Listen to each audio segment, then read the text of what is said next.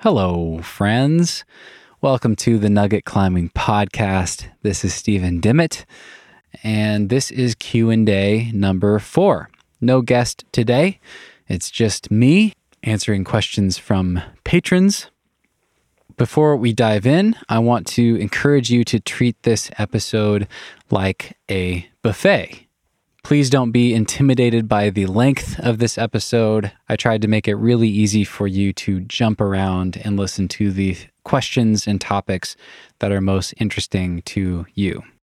Some of you had been asking if I could categorize these Q&As a little better, rather than having a random mix of questions in a random order. And I tried to do that this time. I split all of the questions into 5 categories. And I put the different categories and the timestamps right there in your podcast app and in the show notes. So if you want to browse for the different topics or specific questions, feel free to do that. You can obviously listen through the whole thing in order if you want to. But again, please feel free to treat this like a buffet. So in this Q&A, I tackled questions from the following different categories. The first category, I got a lot of questions about my personal climbing, my training or training in general, and then some of my goals and goal setting. So that's all lumped into the first category. Got a lot of questions for that. The second category, I got some questions about nutrition and disordered eating and things like that. The third category were questions about van life or my current lifestyle living on the road, and questions about my personal life and getting to know me a little bit more. Fourth was fun or funny or other random questions. And then finally, questions about podcasting or what I've learned from all these episodes and from doing the podcast and things like that. And there's definitely some crossover with training and climbing and things in that category as well.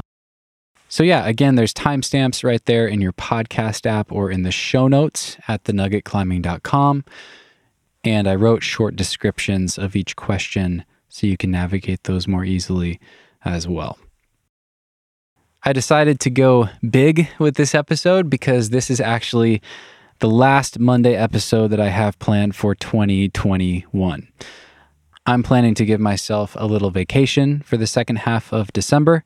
I did that last year, and it was really, really valuable for me to take a little mental break and to recharge. And I'm really excited to do that again. So this will be the last regular episode of the year. I'm planning to put out one more follow-up this coming week with Paige Klassen, which I've already recorded. I'll put out a teaser for that later this week, along with a full episode for patrons. So keep your eye out for that. And otherwise, you guys are on your own for a few weeks. So it's a good time to catch up on old episodes. We're getting close to 100 in the catalog so far. So lots of nuggets to catch up on if you haven't listened to all of them already. On that note, I want to make a couple announcements about the website. A few months ago, I made a page called Top Lists that I put on the website under the Episodes tab. And that is a collection of my favorite episodes, most popular episodes, etc., in a number of different categories. So whatever you want to listen to, if you want to hear the elites talk about elite performance, if you want to listen to climbing legends tell stories, or if you want to hear adventurous stories or just have some laughs, or hear about training or nutrition or about bouldering or trad specifically, whatever it is, I made a lot of different categories and tried to make it really easy to find episodes that you'll love. So check that out at thenuggetclimbing.com. Click on the Episodes tab at the top of the page, and there's a drop down, and click on Top Lists. That's a really easy way to browse for great episodes. So check that out. I also made a brand new page called Stephen's Favorites. And this is something I've been wanting to do for a long time. I finally made a page that is a collection of favorite books, book recommendations, audiobooks, films that I love, podcasts that I listen to, favorite apps that I use on my phone, favorite products that I use, etc. So I will be adding even more to that as time goes on, but there's already a lot of my favorite books, audiobooks, podcasts, etc. for you guys that want to check that out. So again, that's Steven's Favorites at thenuggetclimbing.com if you need some books or podcasts to listen to over the holidays. And finally, just a quick update about Patreon. In the past for the Q&As, I've just gotten questions from $10 or more patrons. And this time I did it a little different. I was having trouble getting enough questions to fill the Q&A. So I reached out to all of my patrons and got so many good questions. I just felt like I needed to tackle as many of them as I could. So as far as Patreon goes, I might be shifting those tiers around a little bit in the near future. I'm planning to add more perks to the $10 tiers and the higher tiers for the podcast. I've got some new bonus episode ideas coming soon, and I think I'm going to make the Q&A question submission available to all patrons from here on out. So that's just one more perk to sweeten the deal if you've thought about signing up for Patreon for $5 per month. And again, I'm really excited to add some new content at the $10 tier very soon.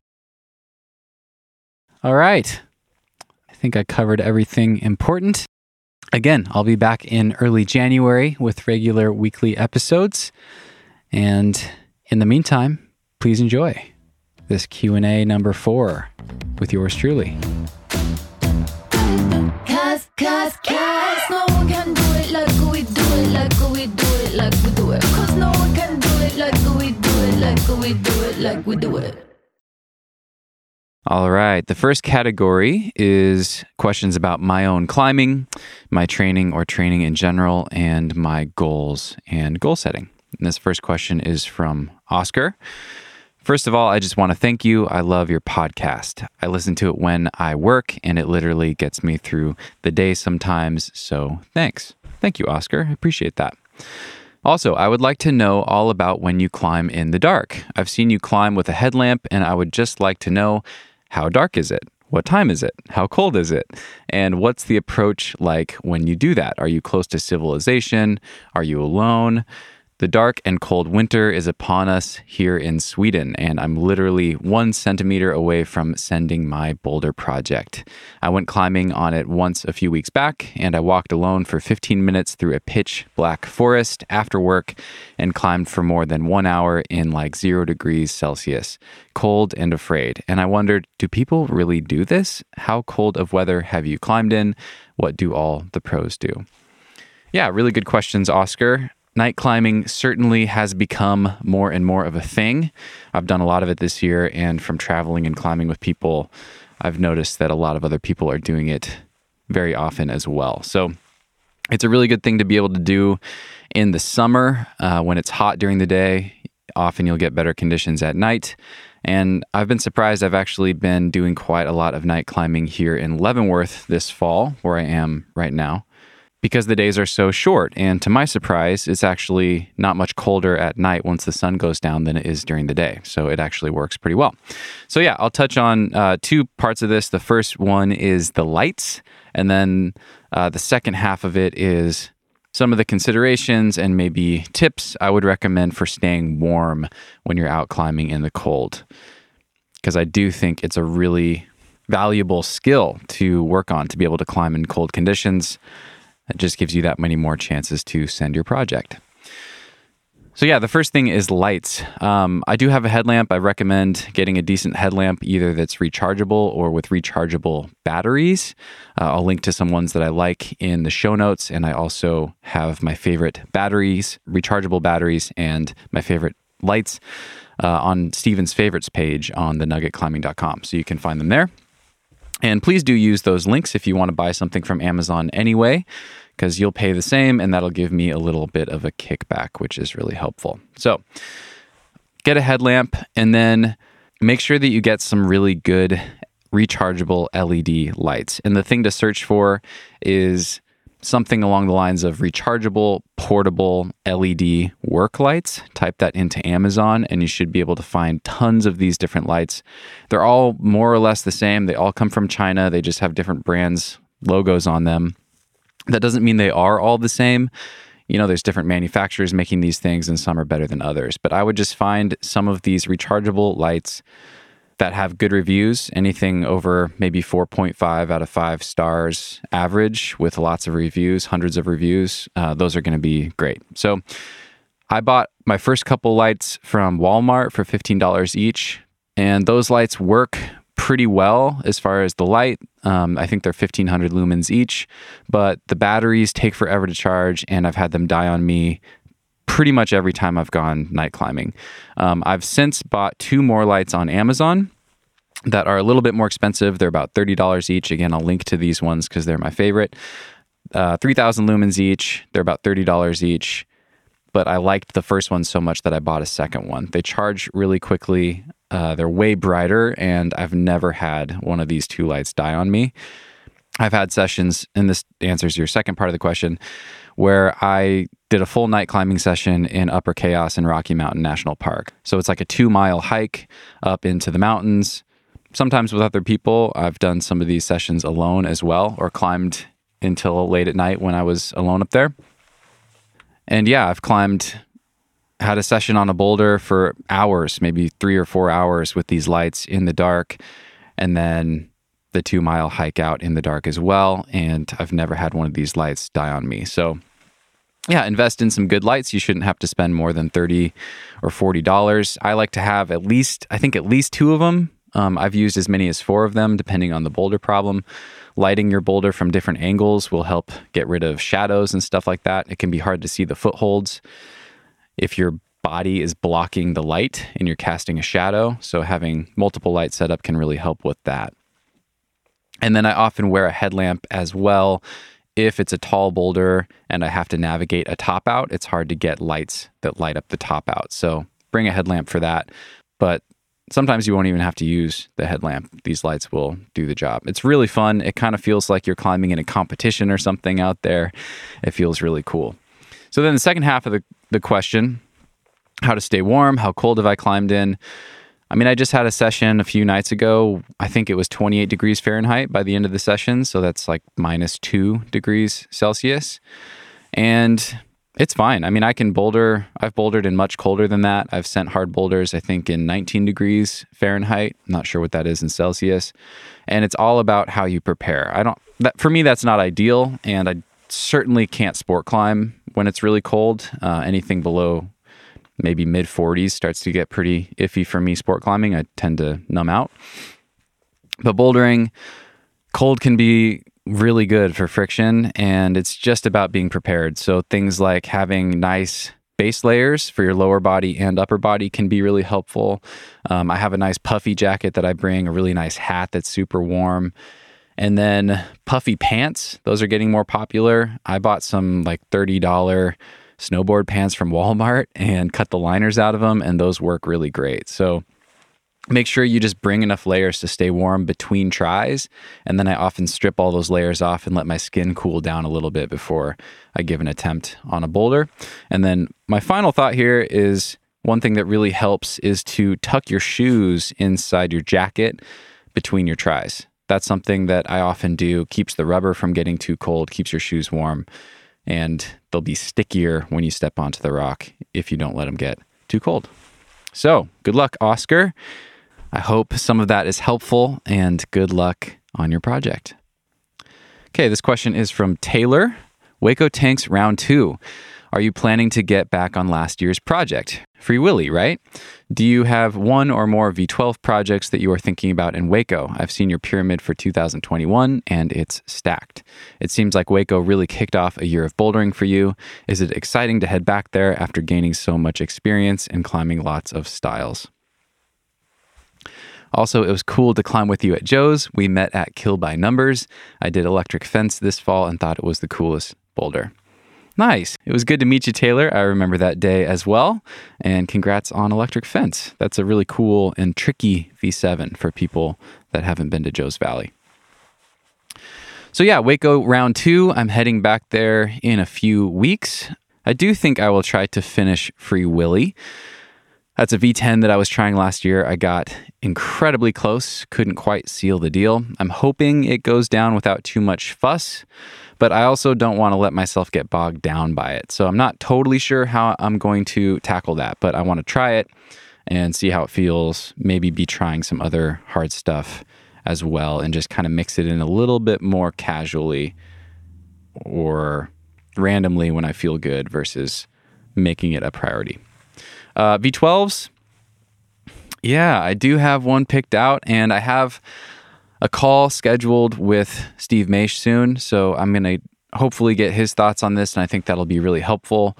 Martini Right is a V12 in the Martini Cave. That's a dream climb for me. I think it's probably a pretty hard style for me. I haven't tried the whole thing yet. I planned to try it last year, but tweaked a finger on the trip and couldn't crimp very hard, so I was avoiding that style. It's long and steep and crimpy. So I'm definitely interested in putting a lot of work into that thing.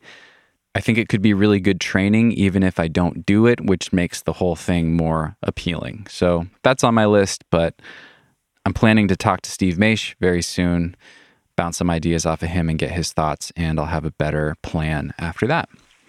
And yes, it is exciting to go back to Waco. This has been a really fun year of bouldering, and I feel like I have a lot of momentum with bouldering right now. I feel like I'm in a really good groove and seeing really good progress, and I'm hopeful that I feel the difference going back to Waco this year. It's always really fun to revisit an area a year later and notice what's changed, what feels easier, notice that you've got stronger, etc. So I'm hopeful for that. We'll see. That feeds well into these questions from Casey. What's on your Waco tick list? What about rifle? Yeah, in Waco this year, I did a lot of volume last year. I sent a lot of things V6 to V8 and lots of stuff easier than that. I think I did like 140 something new boulder problems last year. I don't think I'll do nearly as much volume this year.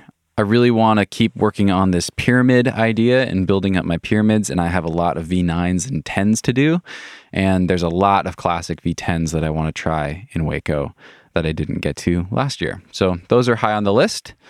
In rifle, I don't know yet. I think I want to pick a 514 and really put time into it this year, and I still haven't sent that much stuff in rifle, so I have a lot of second tier stuff to do. So I think I'll probably pick a hard project and then just work through the 512s and some of the 13As and Bs that I haven't done and kind of try to balance project days with those second tier days. That's kind of what I'm thinking, but not sure yet.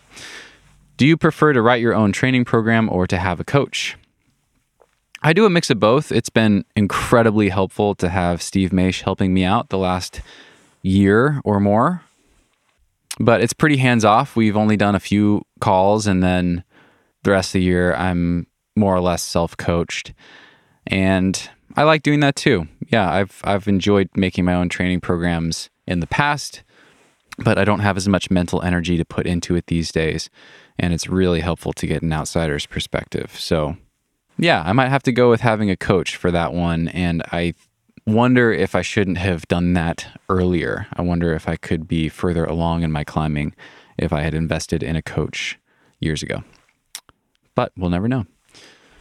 This is another question from Casey. You've had a really successful year sending a bunch of hard boulders outside, but I've heard you talk about how that doesn't correspond to your indoor climbing grades. Why do you think that is? And does it even matter? Yeah, really good question. And I don't totally know why they don't align very well. I've always felt like I climb about 2 grades harder outdoors than indoors. And whenever I get stronger inside, I seem to be able to transfer it to outdoor climbing, but it doesn't seem to go the other way. So I just had a really good season of outdoor bouldering, spent lots of time in Rocky, which is a pretty burly and physical style. And I would have thought that it would be decent training for the gym. But then coming back to the gym, I just get my butt kicked. So I think it has a lot to do with the ways that those two styles play to my strengths or don't play to my strengths, and not just physical. I think I am stronger in some of the ways that help me more or help us more outside than inside. I think I'm really good at tension and keeping a foot on when it's really far away and I'm stretched out, and squeezing and body tension and things like that. Whereas most indoor climbing tends to be a lot more about upper body, raw strength, finger and hand strength, etc. And when you take away the options and the technique and the nuance, I feel like a lot of my powers are neutralized. And I often feel like I hit just a hard limit in the gym as far as what I can possibly hold on to. So that's a big part of it. Conditions are also never as good in the gym. I feel like I'm really good at tactics and strategy and knowing when to try my boulders, when conditions are going to be good, finding really good beta that fits my unique body size and strengths and things like that. It's harder to do that in the gym. So yeah, those are some of the things that come to mind. And does it even matter? I don't know. I'm always kind of bummed when I feel like I'm sucking or weak in the gym, and I think that raw strength would help outdoor climbing. But it also seems to be pretty common that people that are climbing really hard outside aren't necessarily crushing in the gym on plastic at the same time. So I'd like to get better at board climbing, at spray wall climbing and things like that. I think that tends to be a little bit more similar to outdoor climbing and the strengths that would apply and help me with outdoor climbing. So hopefully that rambling answers your question. And Casey also had a question about night sessions. Do you like night sessions? It's hard for me to stay out late and climb well at night because I usually go to bed early. Seems like you've done a lot of night climbing this year and it's worked well for you. Is it hard to fall asleep when you get home? Yeah, the really late nights in the summer I don't think are ideal. I do work pretty well later in the day. I have a harder time waking up early and climbing well. It's much easier for me to stay up late and climb hard in the afternoon or evening or even late at night. But this summer I was trying a boulder at 2 o'clock in the morning because it was so hot during the day. And that was pretty rough. That was definitely not ideal. I would drink a little bit of a coffee on the drive out at like 10 p.m. or 11 p.m., rally, try hard, but just feel kind of groggy and out of it on some of those sessions. I was able to sleep fine afterwards because you just feel exhausted and you can't wait to crawl into your bed. But yeah, that's a little on the late side for me. I don't think it's ideal, but you know, sometimes it's worth it if that's the only time when conditions are good. So if you're living on the road and trying to climb year round like me, I think it's a useful skill to be able to adapt. But there's also a lot of research on different people thriving at different times during the day. And maybe you're more of a morning person, and that's fine. This question is from Jimmy. Favorite endurance workouts on a home 45 wall? Yeah, that's tough. I mean, the short answer is I probably wouldn't focus on endurance on a home 45-degree wall because it's too hard.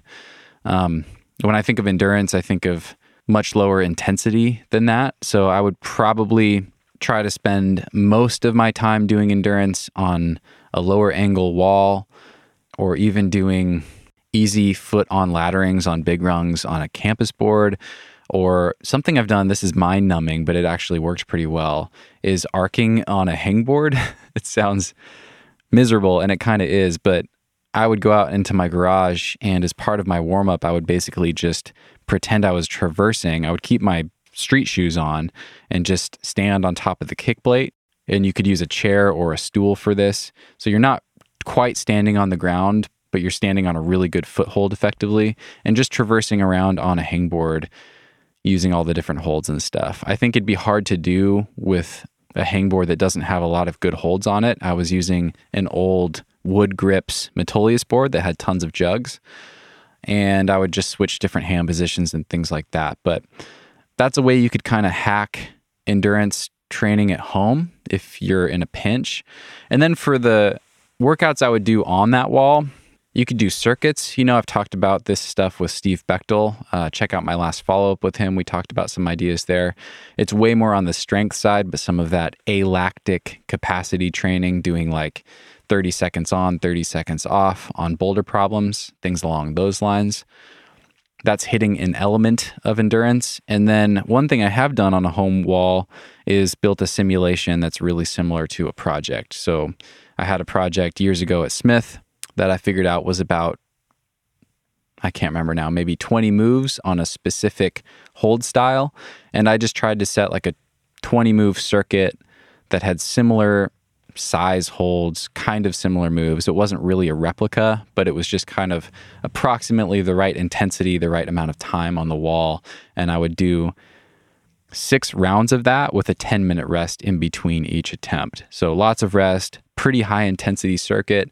And that's the type of thing you would do to sharpen the sword, so to speak, right before your season. So probably not an endurance workout that you would do all year round or all training cycle, but just something to throw in towards the end as you're coming close to your season that's really specifically targeted towards a project that you want to do. So those are some ideas, and I hope that is helpful.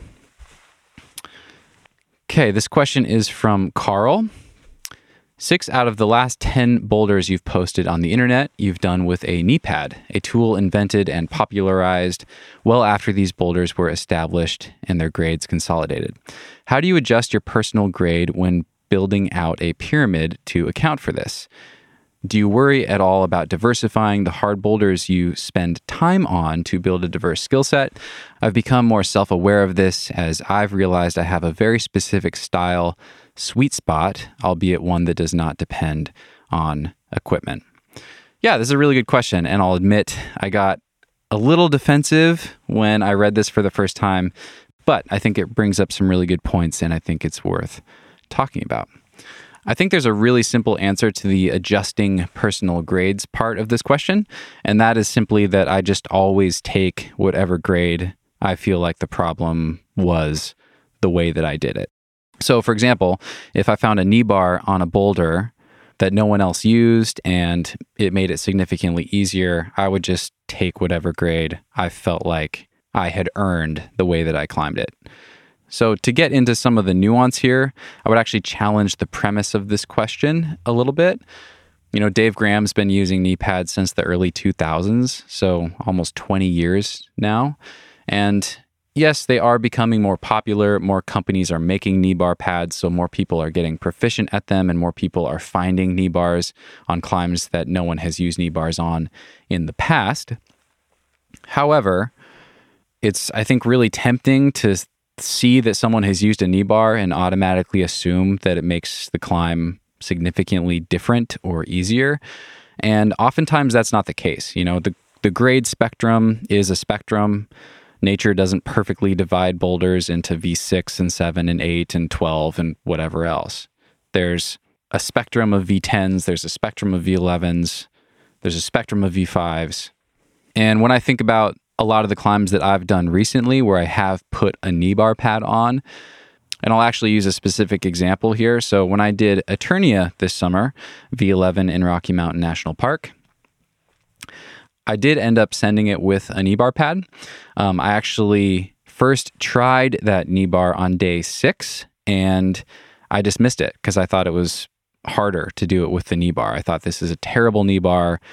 It's super technical. It skates out all the time. It's not worth the hassle, and I should just stick with this other beta. And then I got insanely close many, many times over the next several sessions. Really couldn't have got any closer without doing it. And then on day 10, I came back and decided to try the knee bar again. And I found a way that was super tricky to use the knee bar that gave me just an extra split second to get my fingers in this hold a very specific way. So I'd stuck this move a bunch of times from start, but my fingers are pretty fat and I had to take that hold a very specific way. It's a weird shaped hold and it's almost a pocket or a slot, and I had to hit it like a centimeter higher than I had been hitting it in order for my ring finger to go deeper into the hold so I could kind of finger lock in the hold. And then when I would spin around and go feet first, you can watch a video of me doing the climb on my Instagram at Stephen Dimmitt if you want to know what I'm talking about. But yeah, if I got my fingers in the hold the right way, I could do the end of the climb. And if I didn't, I couldn't even do it in isolation. So the knee bar ended up giving me that extra split second to get my fingers in the right position of the hold. But here's the thing. I would guess that 9 out of 10 people that would go up there and try that climb would try the knee bar, and they would think it was harder to do it with the knee bar. Maybe they have slightly stronger fingers than me. Maybe their just body is a different size. They have different strengths, whatever, and they wouldn't find the knee bar helpful. So for me, it's not like that knee bar made the climb a different grade. Maybe it brought it down 1/10 of a grade or a 20th of a grade. I don't know. But it was just the tiniest bit that I needed. I was already getting so close and it ended up making the difference. So I find that is the case more often than not. It doesn't usually change the grade. Maybe it just makes it fractionally easier, and maybe it only makes it fractionally easier if you're really good at knee barring. I think that's another thing that people don't take into account. My friends Chris and Heather Widener are both absolute knee bar wizards. I've had them on the podcast, and both of them use knee bars that I would never even consider using. I've even tried some of them and just thought, this is way harder with this knee bar. What are you guys doing? But they're so good at knee barring. They've built that skill set to such a proficient level that they are able to use that tool a lot more in their climbing. Kind of in the same way that someone who spends all their time training finger strength and has really strong fingers can use different beta than someone who hasn't done that. It's a little different, but I don't think we can just dismiss the skill element of knee barring. And then my final thoughts as far as the 6 out of 10 boulders you've posted on the internet. I don't post most of the stuff that I climb, so I get where you're coming from. You've seen my posts on Instagram. A lot of the recent ones have had knee bars, but I think I've done like 70 boulders, V7 and harder this year. I've maybe posted 20 of them, probably less than that. And most of them didn't use knee bars, including many of the V9s I've done this year, several of the V10s I've done this year, or maybe the knee bar was for the very easy part of the climb and it was just a comfort thing because the knee bar is sharp or something like that. And so, I think I have a pretty good reference to make that judgment of, I still think this climb is this grade and it feels consistent with everything else I've done, even though I used this tool. The final part of the question, do you worry about diversifying the hard boulders you've spent time on to build a diverse skill set? Yeah, I always try to do that. And the pattern for me is usually to break into a new grade in styles that suit my strengths. That just makes sense. Those are the ones that you're able to do first. And then over time, I always try to backfill and round out my skill set at any given grade. So at this point, I've done a very wide variety of V9s, and I've done a pretty wide variety of V10s, but all my V11s, they're different, but they're all somewhat similar. And I do hope to diversify myself at that grade eventually. But my first V12 will probably be similar. It'll probably be steep and thuggy, more of a body strength climb and squeezing and things like that versus just hanging on by your fingertips on tiny crimps. And who knows, maybe there will even be a knee bar on that first V12. I wouldn't be surprised. Okay, this next question is from Tim. From listening to your podcast for over a year and listening to almost every one, I have gotten the sense that you enjoy sport climbing and bouldering a lot, in particular, hard sport climbing and bouldering. It seems that you always have an objective or are training for something harder in your climbing, and I was wondering if you ever climb a lot well under your limit just for fun. And if so, what are some of your fondest memories of climbing? Yeah, that's a great question, Tim. A couple different elements to it. The first thing I'll say is that, man, I have a lot more fun when I'm trying hard. I have a lot more fun when I'm working on something challenging for me. There's more satisfaction in the process and in accomplishing the climb if I do. So I definitely seek that out most of the time. Most of my goals, most of my trips, most of my climbing days are oriented around trying to do something challenging. It's not always at my limit. I still get a lot of value and satisfaction out of climbing things that are, second tier, 2 grades or even several grades below my limit, but they're still not easy.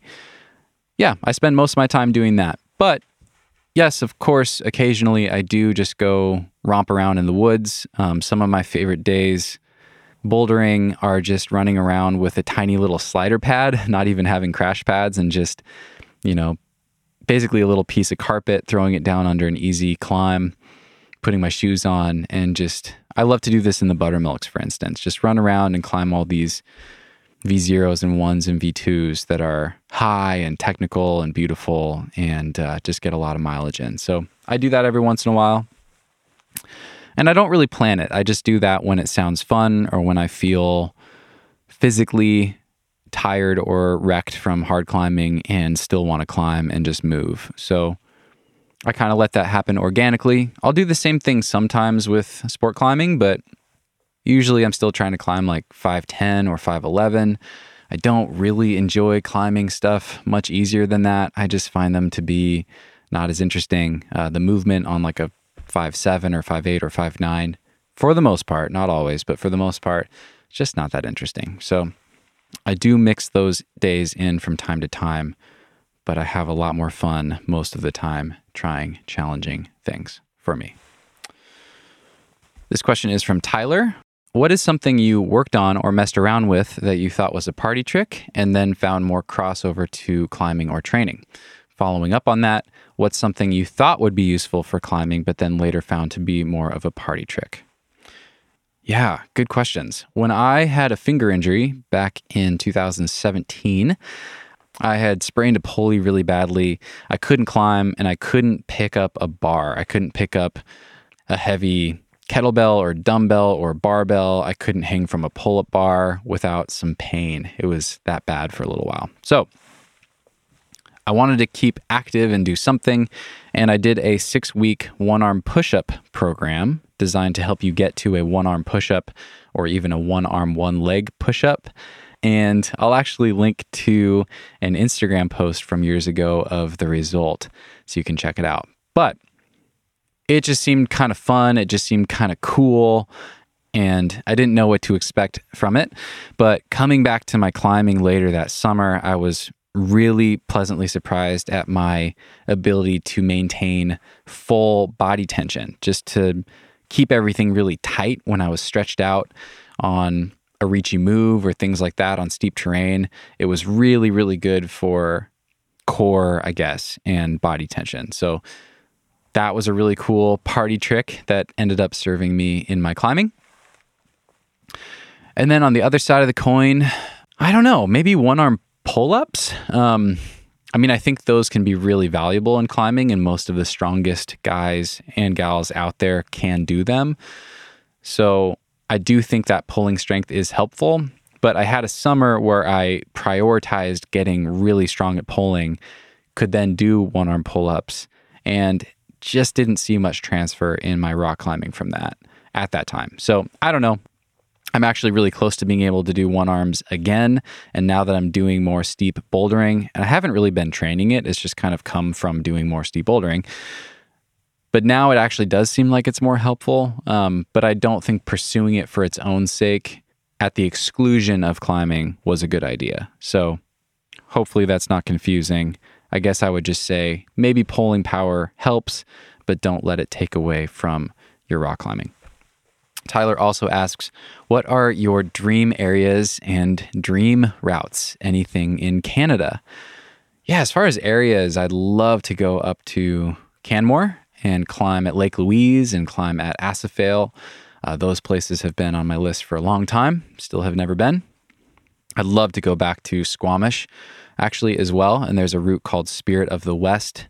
I think it's 14A. I saw a video of Jonathan Siegrist climbing that, and it just looks beautiful. So that is a route on my list. And then I think I'll save the rest of your question for later because other people asked about goals and dream areas as well. These questions are from Andrew. First, what makes a limit boulder problem limit? And then second, what makes a perfect repeat perfect? Yeah, I thought these were interesting. They made me stop and think for a bit. And we could probably have all sorts of philosophical debate about these questions. But I think just thinking about it practically, these phrases get thrown around a lot in the context of structuring a training day. And in that context, I think a limit boulder problem or limit problem bouldering day, you should be trying something that is right near the limit of what you can physically do, period. So Maybe it's not possible for you at your current climbing strength and ability, but it's very, very close. So you can at least be working on it and making progress towards it. Or it's just within your ability, but it takes quite a lot of effort to be able to climb. So basically something hard enough that you're not going to send it in a day. You might not even send it in a few days. Something that you might work on over the course of weeks or months or seasons, but not so hard that you can't even touch it, that you have no business on it. So hopefully that's helpful. It's basically a subjective guideline for finding the right intensity for the type of session that might serve you in your training. That's how people use that phrase in the context of a training program, for instance. And then the second question, what makes a perfect repeat perfect? Yeah, that's probably entirely subjective as well. What is perfect movement in climbing? I'm sure you ask 5 different people that and they'd have 5 different opinions. But for me, what that means is, was I really, really happy with how I climbed that boulder or route? So I might try to go back and do a perfect repeat if I felt kind of sketchy on one of the moves, or if my foot cut unexpectedly and I, clung on and kind of flailed through part of the climb, things like that. I'm trying to just execute the climb as cleanly as possible. Every boulder is going to be different. Sometimes that's going to mean the perfect amount of momentum. Sometimes that's going to mean the perfect amount of flow and control. Sometimes it's going to be coordination, timing, things like that. So it's always different. But basically, what I think about when I think of a perfect repeat is, am I really happy with how I climbed that? Or do I feel like I can improve upon that and just keep trying the thing until I'm really, really happy with how I climbed it? That's a situation where filming yourself on your iPhone and then reviewing the footage of you climbing and dissecting it and really being critical, I think can be really helpful. And doing that process over and over until you're really happy with how you look climbing it. Somewhere in my training where I would mix in perfect repeats would be if I was going to have a projecting or limit bouldering day, I might mix in some perfect repeats as the final stage of the warm-up. So let's say I'm going to try a V10 in the gym on the spray board. I would maybe try to do perfect repeats on a V7 or a V8 that I felt like I could have climbed better than I did when I did it before. Or even continuing to reclimb it every time and just see how often you can show up and just execute it perfectly first try of the day or things like that. I think that can be really useful practice. Okay, this question is from Shanna. What is the first thing from the PCC you are going to implement? Yeah, so for people listening, the PCC is the Performance Climbing Coaching Summit. This is basically a course that ClimbStrong put together, a collaboration with a lot of other coaches and trainers in climbing. And it's geared towards athletes or coaches who want to get better and learn a lot about all these different elements of coaching. So there's a virtual summit going on right now. I've been going through all the coursework, and I've seen Shanna in some of the live Q&As. So hello, Shanna. And yeah, the first thing I'm going to implement, I'll share a few things that have stood out to me so far. The first couple are from Eric Hurst's presentation. I talked about a lot of this stuff with him in our conversation on the podcast, but he gave a presentation on basically how to strengthen and take better care of and improve the health of our tendons and connective tissue, basically our fingers. So it kind of just reaffirmed a couple things that I've been experimenting with and made me feel like, cool, I want to keep doing these couple things. So the first one is taking collagen.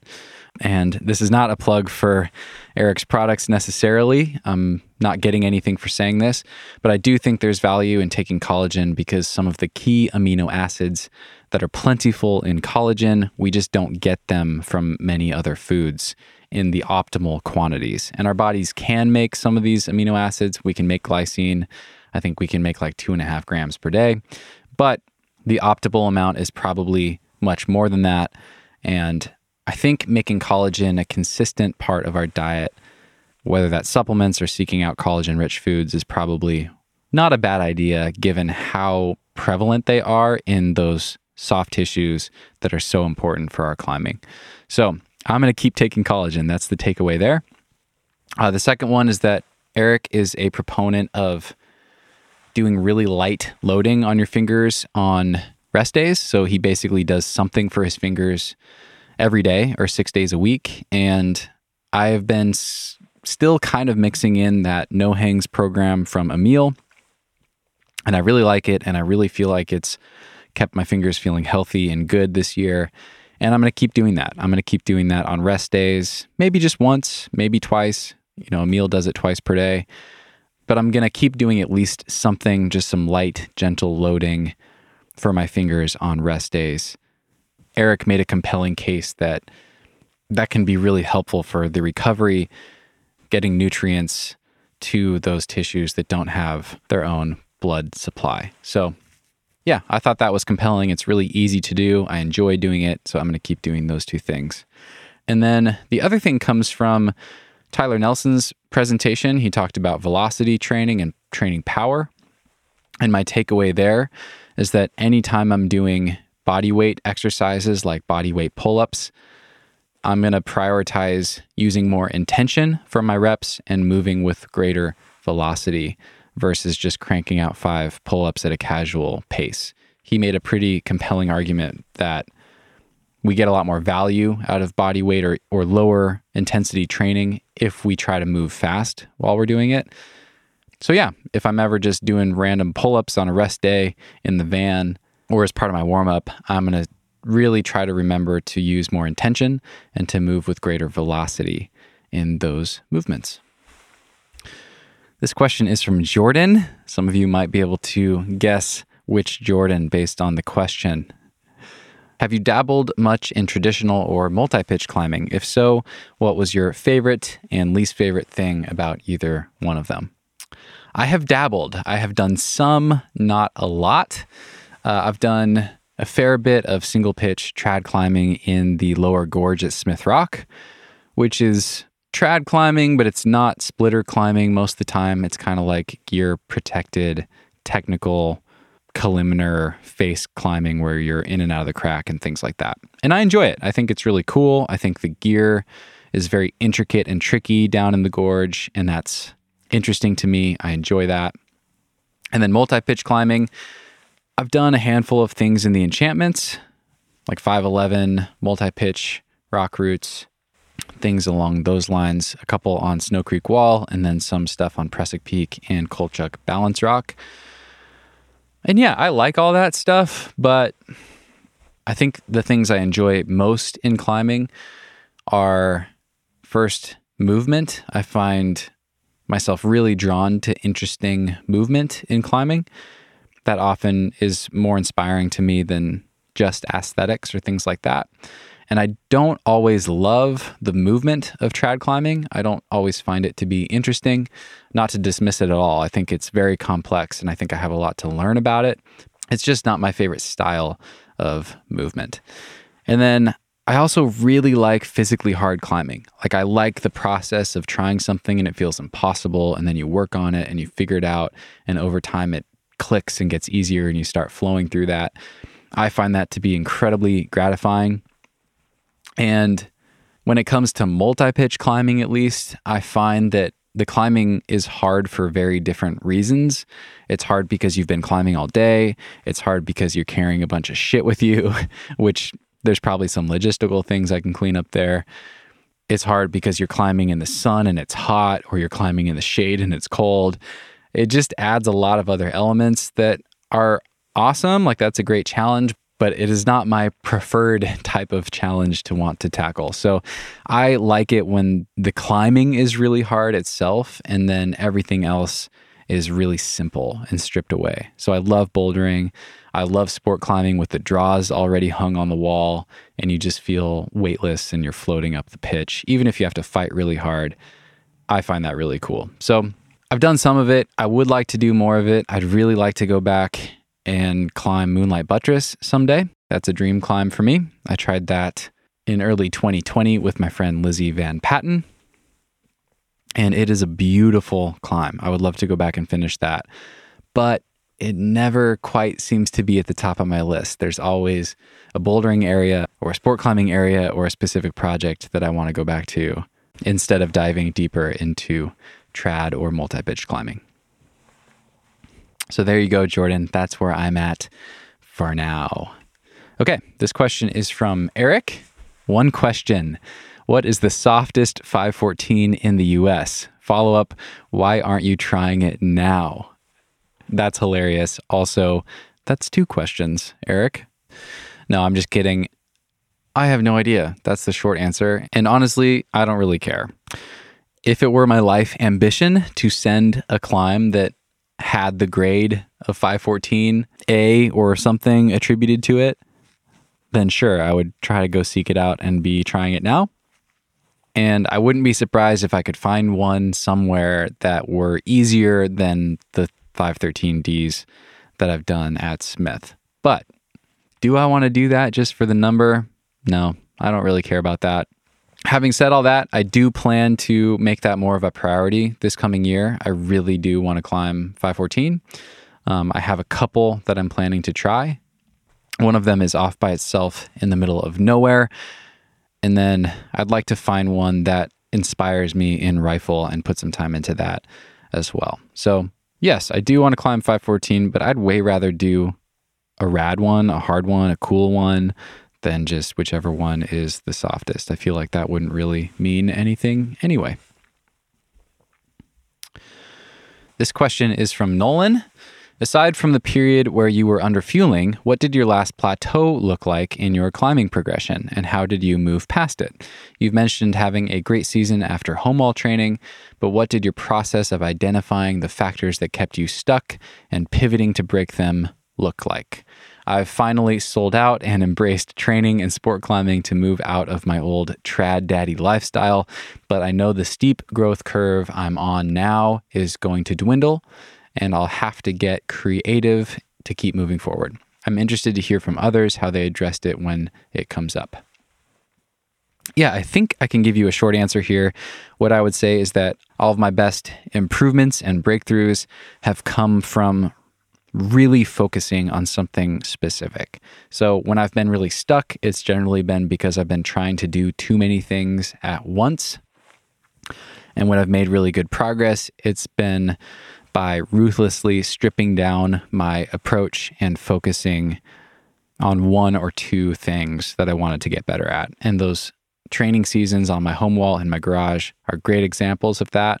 It was like 2 sessions on those boards per week with some fingerboarding focused on like 1 grip position and 1 or 2 strength exercises that I was focusing on. So really high quality sessions focused on very specific things, and then doing that for 2 months and giving yourself enough time to actually make progress at those things. I've also seen that play out really well in sport climbing, spending a whole season or a whole year focused on a very specific style or area. That's generally been when I've climbed some of my hardest stuff. So hopefully keeping that idea or that principle in your mind is helpful. Nolan also asks, have you gotten on Just Do It yet? And why not? I think the second part is funny. You clearly already know the answer. Yeah, so I have climbed on the route in the past, but I have not climbed on it since starting the podcast and talking about it in the last year or 2. So there's a few reasons for that. I was going to go try it this spring, and I had an injured finger from Waco. It wasn't a serious injury, but I had to avoid crimping on small holds, which made going to Smith and trying that route seem pretty pointless. So I skipped it. And I've also gotten really psyched on bouldering in this last year, and I'm feeling a lot of momentum there, and I'm making a lot more progress than I have in any area of my climbing in quite a while. And that's been really cool. It feels kind of addicting, honestly, but I think as long as I feel inspired to roll with that, I probably should, because I think leveling up my bouldering and my finger strength through that is going to pay dividends in my sport climbing. I don't want to let my fitness backslide too far, so I definitely am going to be doing some sport climbing these next few years, but I'm feeling really excited to try to level up my bouldering, get some other hard sport climbs under my belt as well, and then circle back to something like Just Do It and start spending more time on it later on. This question is from Connor. I would love to hear more about your early days of climbing. How did you progress through your first 2 or 3 years of climbing? What did your training look like when you were in the V4 to V6 range? And if you could, would you go back and change anything about your training? Best regards and keep crushing, Connor. Thanks, Connor. Yeah, pretty simple answer here. I just climbed a lot. I was really psyched. I mostly bouldered for the first several years of my climbing, mostly in a little bouldering gym at my university wall at Western Washington University, and then trips and summers back in Leavenworth, Washington, climbing on the granite boulders there.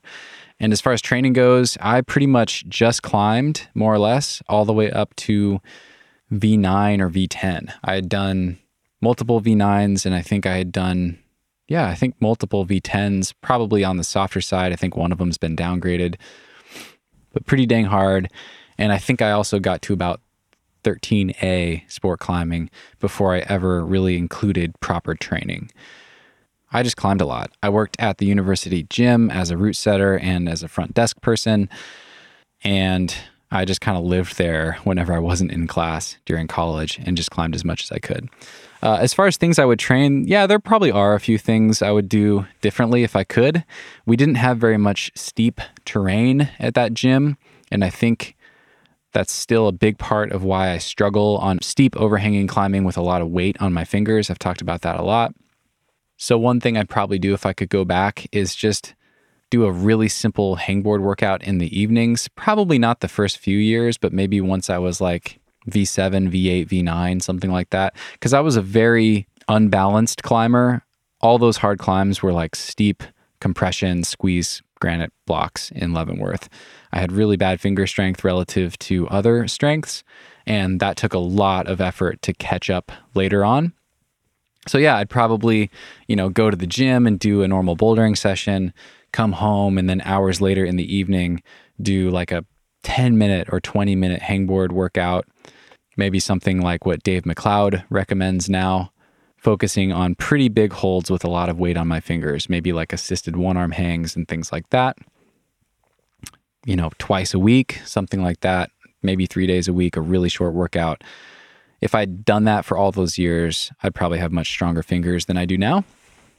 But again, that would just be a tiny supplement to all the climbing I was doing.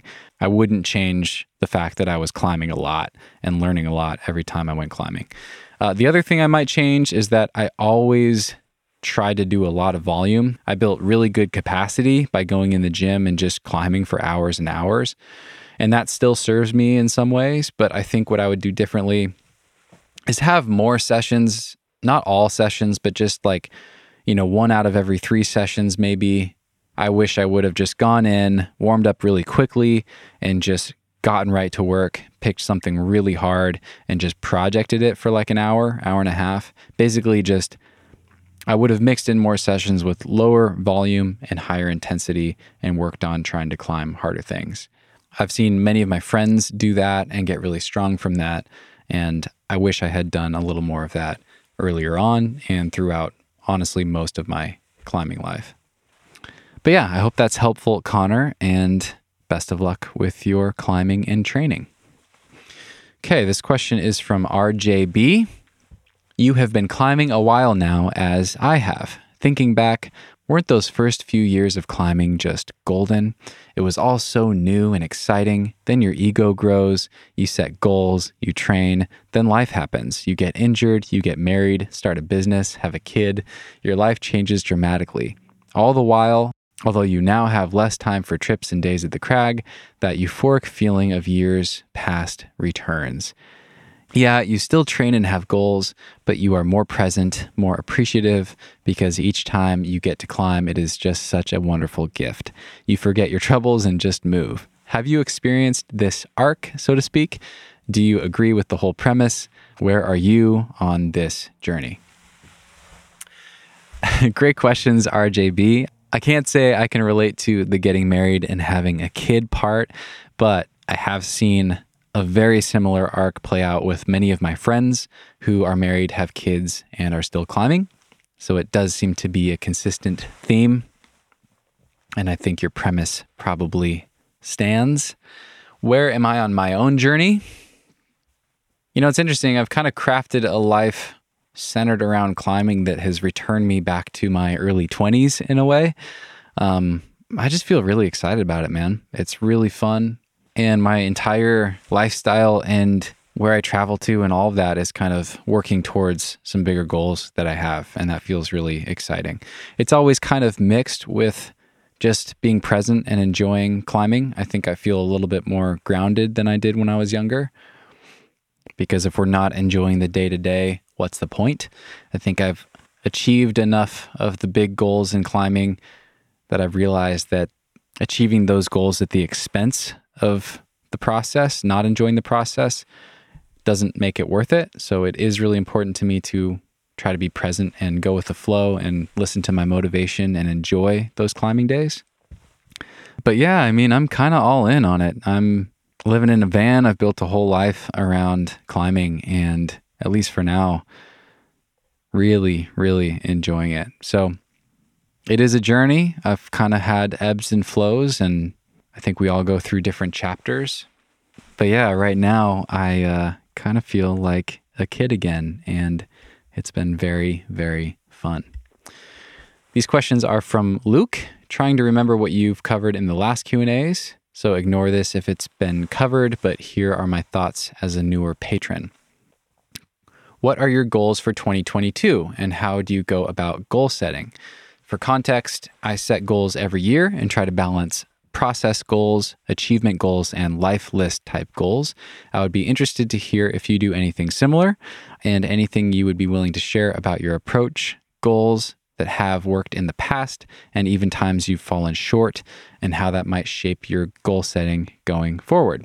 Interested in both climbing goals, personal goals, and goals for the podcast, future guests, listener counts, ad revenue, and Patreon goals. Don't be afraid to let us hear you dream a little. Well, thank you, Luke. I appreciate this question a lot. It was really fun to reflect on this when I first read it and to see what kind of things came to mind.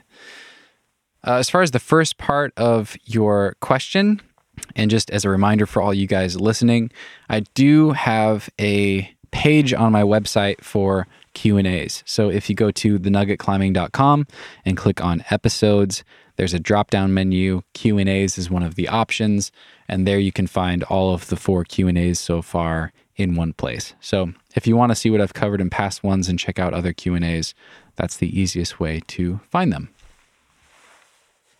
But I don't think I've talked about this, so thank you for the question.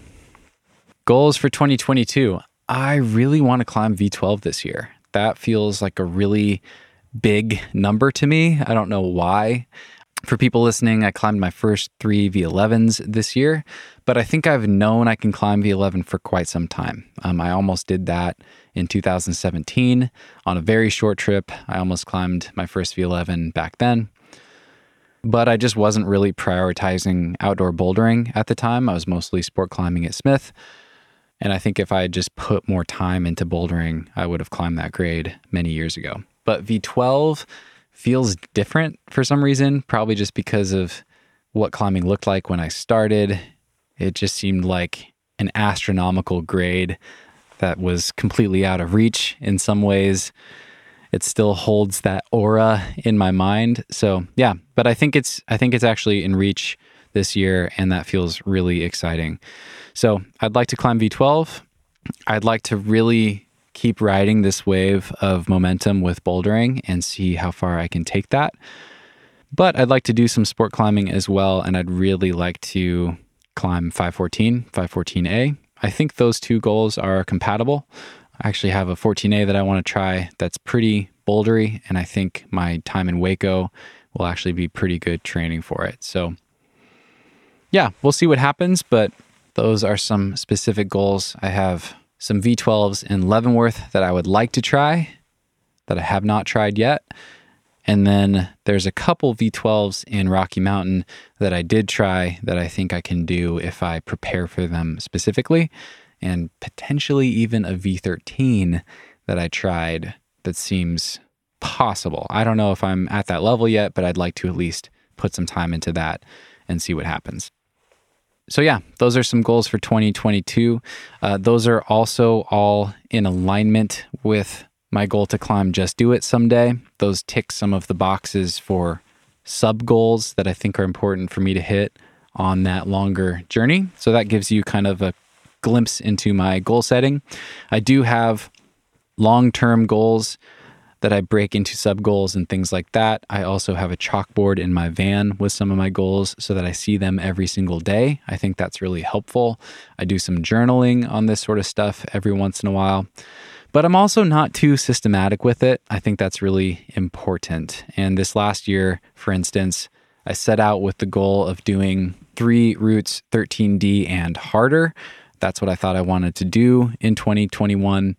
And I let those goals shift over the course of the year. I had the finger injury, which changed the trajectory of my spring a little bit. And then I got really psyched on climbing in Rocky Mountain and stayed there much longer than I had planned. And so I swapped that out. And sometime over the summer, I changed that goal to 3 V11s this year and was able to reach that goal. So I think there's a lot of value in having a guiding light with goal setting, but I also think there's a lot of value in remaining mindful and listening to your motivation and your psyche. And just because I thought I wanted to do something at the beginning of the year doesn't mean that it should be set in stone, because maybe what I want to do changes and circumstances change and opportunities change. And if you or I or any of us feel really excited about something, I think we should roll with that. I think there's a lot of power in inspiration and motivation. So there's a balance there, I guess. As far as goals for the podcast, I actually don't have any achievement goals.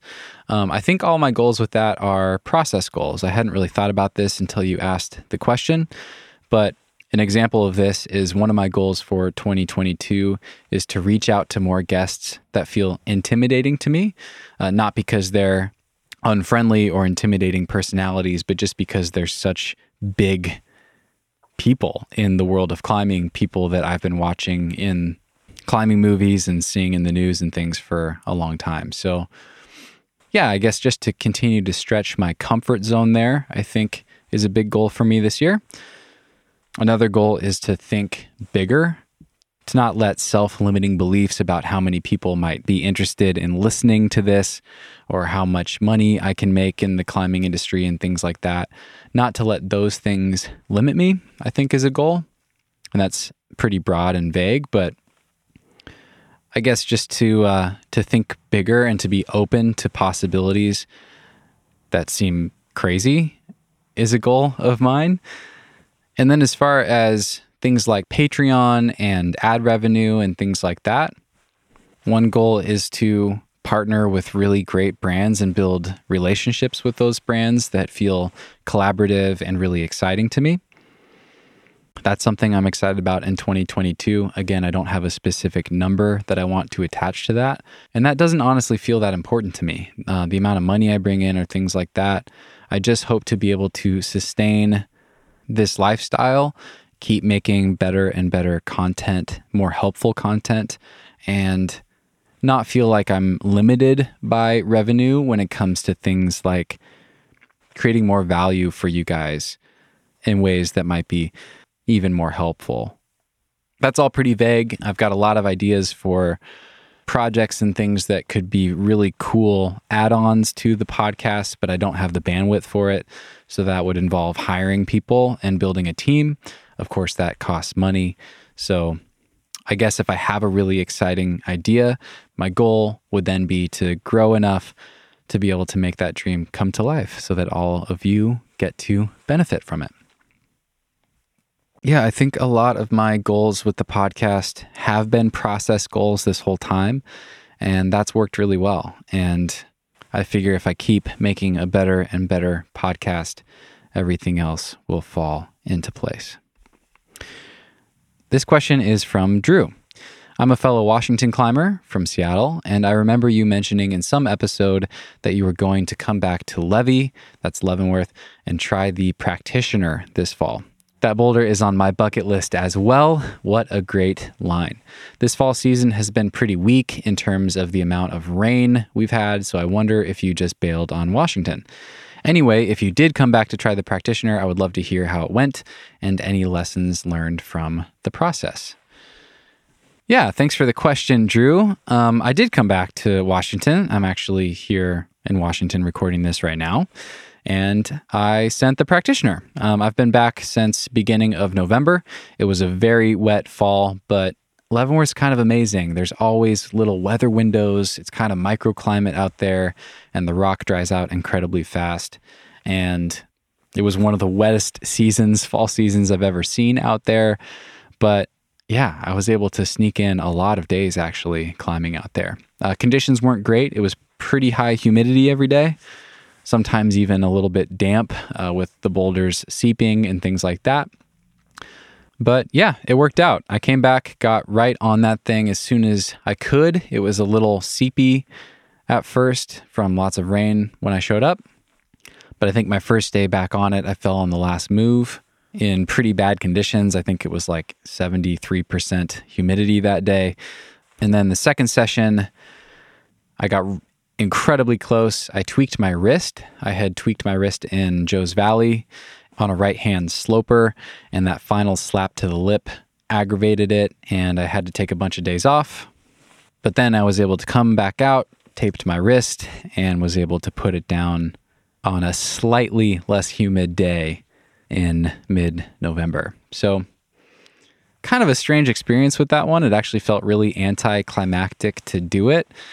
I'd gotten really close to doing it in the summer during that insane heat wave and terrible conditions, trying it really late at night. And then I'd got really close with horrible humidity and damp holds very early in my trip this time. So it just kind of felt like, okay, I can definitely do this thing. I just need a decent day. And then as soon as we got some decent weather, I was able to put it together pretty quickly. So yeah, it still means a lot. I've always wanted to do that climb, but just kind of odd. It felt a little anticlimactic, and it was hard to celebrate as much as I wanted to, I guess. Yeah, kind of strange. Other things I learned, night sessions in November are actually doable and maybe kind of rad. It's really weird. But again, we were dealing with a lot of seeping this trip. It would rain for a couple days, and then some of the boulders, especially the north-facing stuff like the practitioner, would stay wet as the boulder would seep and water would come out of these little cracks and things in the rock.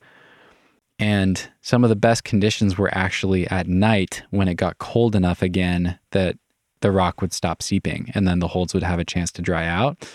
So yeah, I was doing night sessions at like 7 o'clock at night in November. It's like 36 degrees outside and really high humidity, but somehow it worked surprisingly well. So I don't know what the takeaway is there. Maybe it's just to not pay too much attention to the forecast. If you want to go do something, just go out there and make it happen. That leads into this next question with David. David writes, big fan of the show. Thank you, David. As a fellow Washington State resident, although I'm not native and you're living in a van most of the time, I'd love to hear you talk about returning to Leavenworth and any remaining goals in the area. Yes, I love this question. Leavenworth is very dear to my heart. It always has been.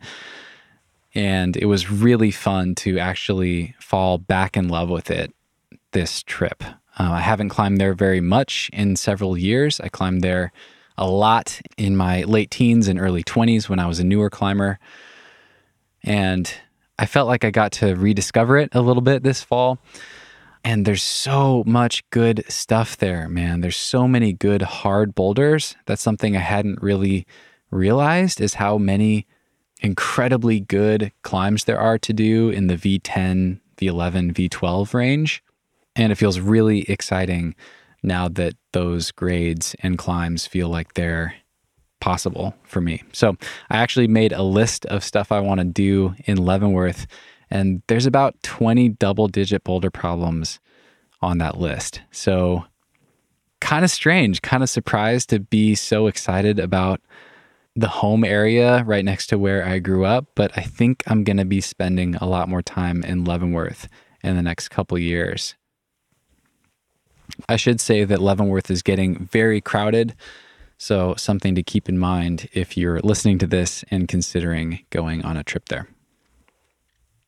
All right. The next category is questions around nutrition and disordered eating and things like that. Just got a couple questions here. The first question is from Carl. You often talk about sugar in a vague sense when commenting about paleo, but I want to clarify if you count starchy vegetables in this. I know the strict paleo types tend to think that any sort of carb that isn't fibrous tends to, quote, eventually be sugar in the blood, end quote. That's just to paraphrase. But there's also a definition that centers around mostly processed sugar, so I'm not sure how to think about this. Any thoughts would be helpful. Yeah, great question. This is something that I'm way less concerned about than I used to be. I definitely got sucked down the low carb and keto rabbit holes for quite some time, and I was pretty carb phobic for a while. And I've relaxed a lot as far as that goes. I really do think that carbs, even simple carbs with a high glycemic index, if they come from whole foods, are a very different thing from eating processed foods and processed sugar in particular. So yeah, the more people I talk to that have an education in nutrition or sports nutrition or things like that have made me feel way less concerned about carbs and even simple carbs. My conversation with Tom Herbert is one that had a big impact on me and one that I return to time and again. I've been eating more carbohydrate in the last 6 months than I had for several years prior to that. And I think it's helping. I think I've noticed more energy in my climbing sessions and better recovery, and my weight is stable and I feel pretty good. So yeah, I wouldn't worry about it too much. As far as like the paleo idea goes, I still try to get most of my calories from whole foods. So I do personally try to avoid processed foods most of the time. It does seem like most people who I talk to who have some sort of nutrition education agree that eating mostly whole foods is a really good way to go. So yeah, I eat a lot of white rice these days that has a pretty high glycemic index, but I try to mix it with protein and some good fats, maybe some nuts or cooking oils, mix that with veggies, things like that. If you mix it all together, that can buffer that spike in blood sugar that you're talking about. But even if you don't, I think if you're sticking to whole food sources like that and not just eating a bunch of crap, you're probably going to be feeling and looking and performing pretty well. So yeah, short answer, I'm not nearly as concerned about that as I used to be.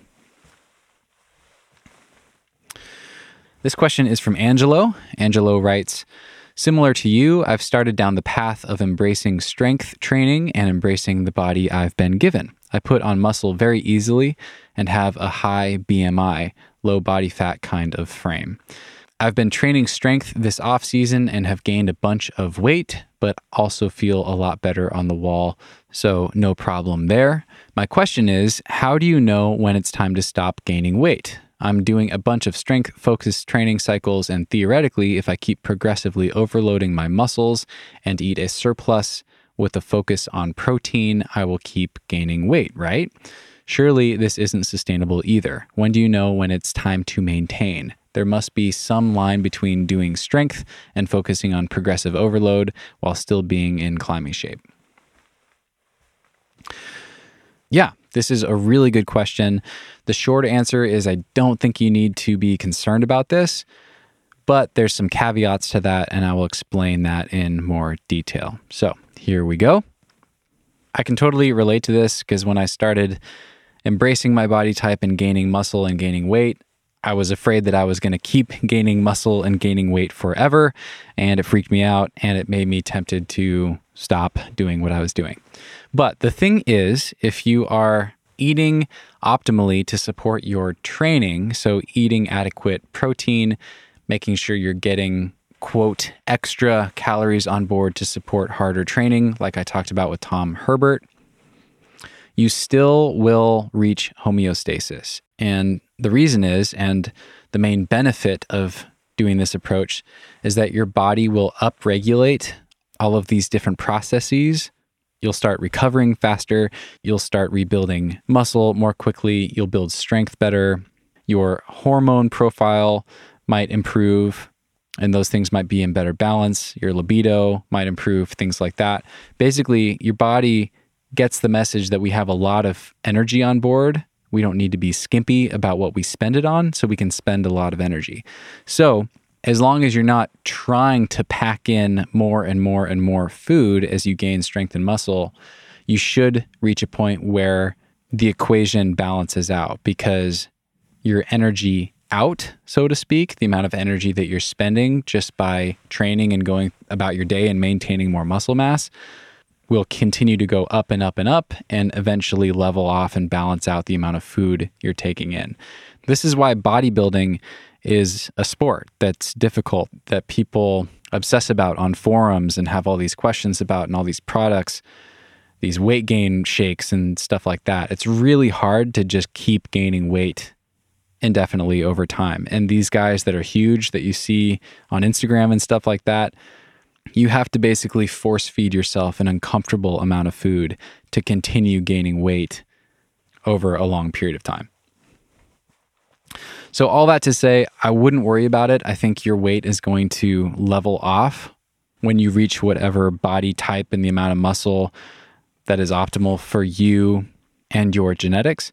The one caveat that I will add here is that I don't think the goal should necessarily be to just gain as much muscle as you can. So I would make sure that your training supports your climbing goals, and then just eat enough to fuel your training appropriately. So what I mean by that is that a bodybuilder's workout, rep, and set scheme is going to be very, very different from someone who's trying to just get as strong as they can possibly be. So if you want resources on this, Strong First is a really great website for strength training. I think even better than that might be just reading a bunch of Steve Bechtel's stuff, because he's basically taken these principles and applied it as strength training for climbers. But just to give you a quick idea, things like keeping to the 10 rep rule. So keep the intensity really high. Try to do no more than 10 reps of an exercise in a workout. So maybe that's 2 sets of 5 deadlift, or 5 sets of 2 deadlift, or 3 sets of 3, things like that. And do whatever intensity is hard for those sets and reps. That's going to train your connective tissue and your nervous system, and improve your recruitment in the muscles that you already have to build more strength. And you're not going to just keep building tons and tons of muscle mass from a protocol like that. What a bodybuilder would do on the flip side is they would do a bunch of sets of like 12 to 20 reps, and they'd be getting that burn, and they're not lifting as heavy weight. So you get big and puffy and bulky, but not as strong as you could possibly be if you were lifting heavier weight for fewer reps. So again, you're not going to keep growing and getting bigger and bigger forever, but I would make sure that your training is appropriate for your climbing strength that you want to build and for your climbing goals. And don't forget, as Steve Bechtel says, we are climbers who lift weights. We are not weightlifters. So keep all that stuff in mind, and the rest should take care of itself. All right. This next category is questions about van life, questions about my current lifestyle, and some questions about my personal life as well. This first question is from Tyler, and actually Ethan and Luke asked very similar questions, so I'll lump them all in right here. What is something you have in the van that you couldn't leave behind?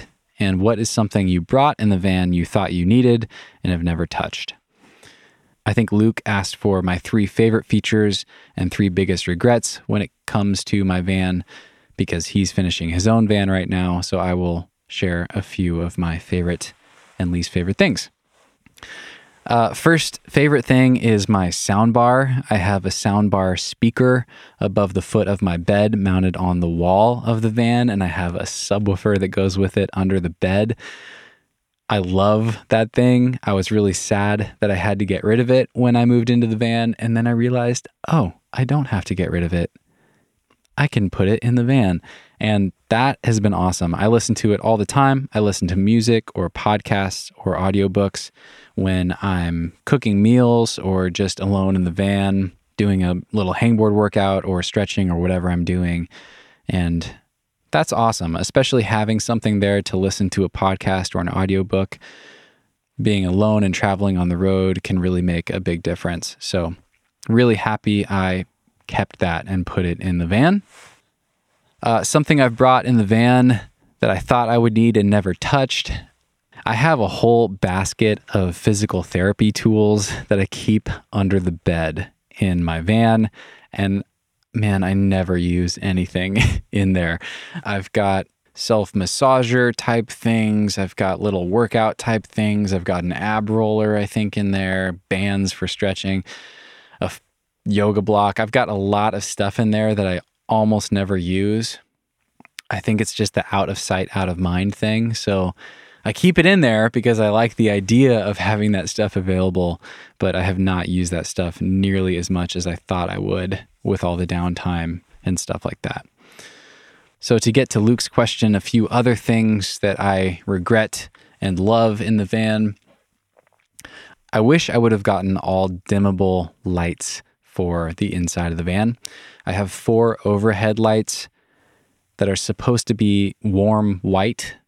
That's the color, but they're way too bright. They're really harsh light in this tiny space, and I almost never use any of them. So I ended up installing some little rope lights around the whole ceiling, the whole inside of the van to create better atmosphere. Those are really nice. They're dimmable, and I really like those. But I wish I had put in only dimmer lights from the get-go. So that's something to keep in mind. What else? Oh, I'm really glad I got a van with lots of windows. I got a Dodge ProMaster. I've got the big window on the slider door. I've got windows on the back that are not tinted, so they let in a lot of natural light during the day. I even installed a tiny slider window at the head of my bed on the side of the van. I sleep sideways in the back, and I really love having all those windows and all that natural light. And the slider window in the back has a screen on it, and when it's hot in the summertime, opening that and letting a breeze blow across your face when you sleep is kind of life-changing. So I'm really happy that I did that. And then on a similar note, I really am happy that I installed blackout curtains. So I have all the light during the day, but I also have blackout curtains that I can close up at night. I installed those with parachute cord. So I use parachute cord as the curtain rod, basically. I had them altered to fit specific dimensions in the van, and those things are awesome. So whenever I'm stuck at a rest stop and there's a super bright light right outside the van or in a parking lot or something, or if I get to bed late and I want to sleep in, those curtains are awesome. I also keep some magnets on hand so I can snap them into place against the door. So if there's a little crack or things like that letting in light, I can block that out too. So lots of windows and blackout curtains are 2 more things that I'm really glad I did. So I hope that's helpful. Tyler, Ethan, and Luke. And Luke, best of luck finishing your own van. This question is from Tyler. Describe your workstation from your van. What's your internet setup and how reliable is it? Do you have a dedicated workspace? How often do you utilize coffee shops or other establishments to work from? Yeah, so a really good question. I usually sit and work in my passenger chair. It's a swivel chair, so I spin it around and face the main cabin, and I sit in that chair and edit a lot of my podcasts. I have a little wood block that is actually the insert for the sink as part of the countertop, and I just put that on my lap and set my laptop on that, and I had planned to get a table and never got around to it because that system works really, really well. So I'll sit and do that. And then when I need to change things up, I will actually put that block of wood with my laptop on it on my bed, which is kind of a perfect height for a standing desk. So I will also use my bed as a standing desk and work from there. And that works pretty well. For internet, I just have an unlimited cell phone plan with Verizon. And if I'm in the van, I actually just tether my iPhone to my MacBook Pro. And the key thing here is to get a physical cable to tether your phone, because that immediately will drastically improve the speed of your hotspot. So I think it's like a Lightning to USB or USB-C cable. I found one on Amazon, and plugging my phone into my laptop directly works pretty dang well. I actually have done most of my remote interviews on Zoom using that setup. And as long as I have a strong phone connection, that is good enough. As far as using coffee shops or other establishments, I really like going to libraries. I think that is my favorite place to have a work day. I really like the atmosphere. It's nice and quiet. They have great Wi-Fi. And it's really nice to not feel like you have to buy something and feel guilty about being there for 4 hours after buying a coffee. So yeah, I try to find a library when I can. Or, and this was a tip from my friend William Woodward, who's been on the podcast, something I've been doing more and more is getting a gym membership at a climbing gym. If I'm in Colorado, for instance, or in St. George, or even here in Washington, get a membership to the gym and just go post up there on a work day. They have great Wi-Fi, they have showers. I can do some stretches and maybe some light training, or just move around more than I would if I was sitting in my van all day. So that's a really nice option as well.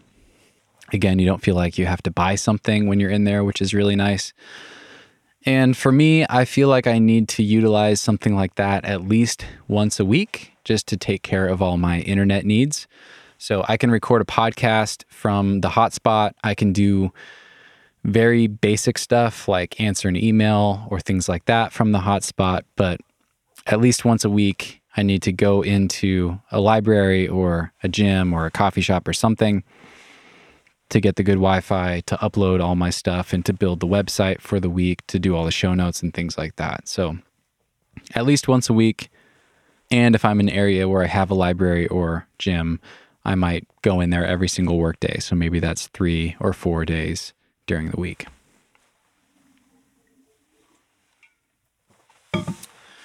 This question is from Matt.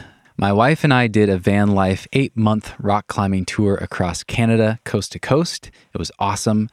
At one point, we had a stowaway mouse in our van for 3 nights. We couldn't figure out what was haunting us. So, any unwelcome guests in the van? Yes, that is one of the challenges of the van life. I have had mice in my van before. I actually keep some mouse traps in the van now just in case, but I haven't had to use them. What I've realized is there's actually a pretty simple fix, which is just to make sure you don't have any loose food left out. So anything like crackers or rice cakes or granola or things like that that are easy for mice to get to. If I have a mouse problem or I'm afraid of having a mouse problem, I would just make sure I put those in a sealed Tupperware before going to bed. And that seems to be a pretty good fix so far. This is another question from Jordan. How long have you had your van? Did you live out of another vehicle or a tent or a cave or a closet, etc. beforehand? Thoughts on dirtbagging now versus then? Yeah, so the van is kind of my living on the road 2.0. I did a long road trip years ago when I was in my Subaru Outback. After graduating from college, I took about 6 months and just traveled around the States, sport climbing and bouldering. And I used that Subaru for a lot of weekend trips over the next few years when I lived in Bend, Oregon.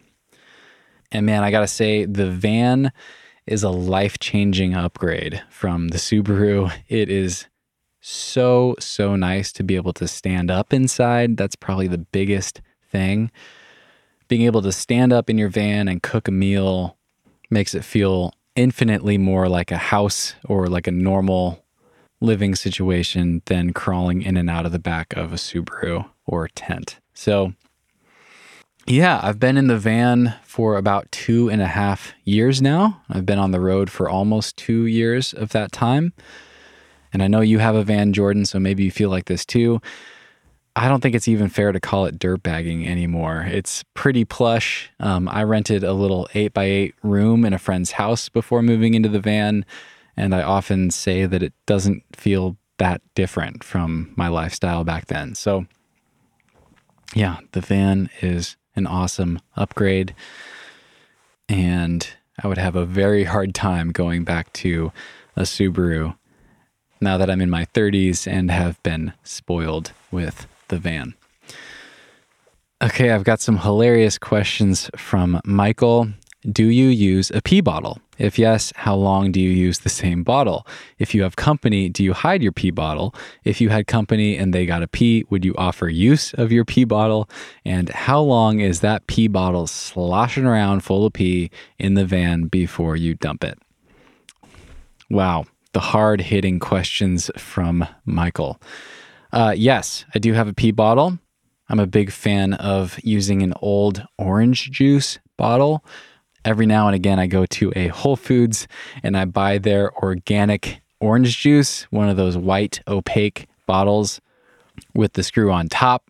I find the citrus is really nice because it cuts some of the pee smell, and the bottle's a good size and shape, etc. So I'm a little embarrassed to say how long I use the same bottle. It depends, I guess. But I definitely recommend replacing that thing from time to time. I don't go out of my way to hide it from people when I have company. It just kind of lives in the storage area beneath my bed and is kind of out of sight the rest of the time. I don't really want to have a pee bottle sitting out in the open, even if I don't have company. So it's kind of always hidden. No, I don't think I would let company use my pee bottle unless it was dire circumstances and they were going to pee themselves. I guess I'll cross that bridge when I come to it. And how long is the pee bottle sloshing around full of pee before I dump it? Not very long, because you want to be able to use that thing when you need to go. So a lesson that I've learned too many times is to always dump the pee bottle whenever you get a good opportunity, so that you don't get into this situation where you have to pee and your pee bottle is full. Thank you for your inquiries, Michael. Okay, this question is from Logan. In your opinion, what are the most important considerations for a vehicular living situation? And why did you choose the option you chose? This can be as broad as different platforms entirely, tow behind, slide in, van, car, or within common van brands and layouts. Just want to get your input. Yeah, this is an excellent question. I really value convenience. I want to be able to jump in my van and go without having to pack things up. And I really like being able to just pull over at a rest stop if I'm on a long drive, or just pull into a campsite and immediately go to sleep without a bunch of setup there as well. So I've always wanted a van. The only downside to the van compared to like a truck, for instance, is I'm definitely more limited in where I can go when it comes to like gnarly dirt roads and snowy conditions and things like that. But if you're chasing climbing weather, and unless you're like really into mountain climbing or putting up like gnarly first ascents out in the middle of nowhere, I don't find that stuff limits me very often at all. Most of the time, you're just driving somewhere, there's a parking lot, and my van can get there just fine. So for me, the main thing is I wanted the high roof. I really wanted to be able to stand up in my van. And I guess I haven't said this yet. I really like my van. It's a Dodge ProMaster 2500, the 136-inch wheelbase. So it's the high roof, the tall van, but the short van. And I really dig it. I can stand up in it. I can sleep sideways. The ProMaster is a little bit wider than some of the other popular vans. And I liked how short it was. It's big enough for me. I think it'd be challenging to live in this van with another person or, you know, a family or a dog or whatever else. But it's just me in here, so it's plenty of space. And I really like how easy it is to drive. I think it's only 1 foot longer than my old Subaru was. and it feels so much bigger, and it honestly feels easier to drive than the Subaru. So yeah, those are kind of all the considerations that I was weighing when I made my decision, and I'm super happy with my van. This question is from Howard. Howard writes, this question pertains to van life, and it might be rather personal. I get it if you prefer not to answer, but what do you do for medical insurance? I'm in a financial position right now where I can hit the road, but need to hang on to my job for the insurance. Again, if you don't feel like sharing, no worries. Keep up the good work. Thanks, Howard. Yeah, I feel comfortable talking about that. The first thing I'll say is that health insurance is really complicated. I was actually shocked at how complex it was to navigate when I first left my job and started living this lifestyle. Yeah, it's really hard to figure out on your own. So I would recommend finding a broker that you trust or someone who's really informed about this stuff to help you. A great resource is actually Chad Andrews at clippingchains.com. He has written about this on his blog. He has been on the Nugget Climbing podcast, so I will link to his episode in the show notes. But he's written about this on his blog. Again, clippingchains.com. It's a great resource. I think he's even talked about this now on his own podcast. But yeah, he's really knowledgeable and really a great resource when it comes to being a climber, living the dirtbag lifestyle, and figuring out how to navigate health insurance. But for me right now, I'm still eligible for Oregon Medicaid. So yeah, I'm still getting Medicaid, but probably for not too much longer. I'm happy to say I'm finally making enough income that I'll have to pay for my own health insurance pretty soon here. So great question. I'll probably have more information in another few months when I make the switch, but I'm actually planning to reference that information from Chad Andrews, clippingchains.com myself to help answer this question. So yeah, it's really challenging to navigate this stuff, but at the end of the day, it is just a dollar value. So if you're financially ready to hit the road and make a shift in your lifestyle, I would encourage you just to crunch the numbers and figure out how much more money you need to bring in or save, etc., to be able to cover the health insurance side of the equation. Don't let it feel like the single reason why you can't take the road trip that you're dreaming of taking. All right. This question is from Nolan. Have you settled into the new lifestyle as a full-time van lifer podcast superstar yet? Or do most days still feel pretty surreal? It seems like you've hit the point where the podcast can become a sustainable income source. First off, the podcast superstar part of that is very flattering. So thank you for that, Nolan. Yeah, it's kind of a funny mix of both somehow. Like on one hand, and maybe you guys can relate to this, life somehow just feels really normal, you know? It's just, you go through some big change and then we're really good at adapting to a new normal. So in a lot of ways, it just feels really regular. It still just feels like my life. But then somehow at the same time, it kind of blows my mind every single day that I get to do this, that I'm actually living at least a version of the dream life that I was daydreaming about when I lived in Bend and was stuck in my cubicle. And yeah, that's still really awesome, still really exciting to me, and I still feel grateful for it every day. So the new lifestyle does feel kind of normal a lot of the time, but I really try not to take any of it for granted. And it's really exciting to me that it has become financially sustainable, at least as long as I'm living this pretty simple life in a van.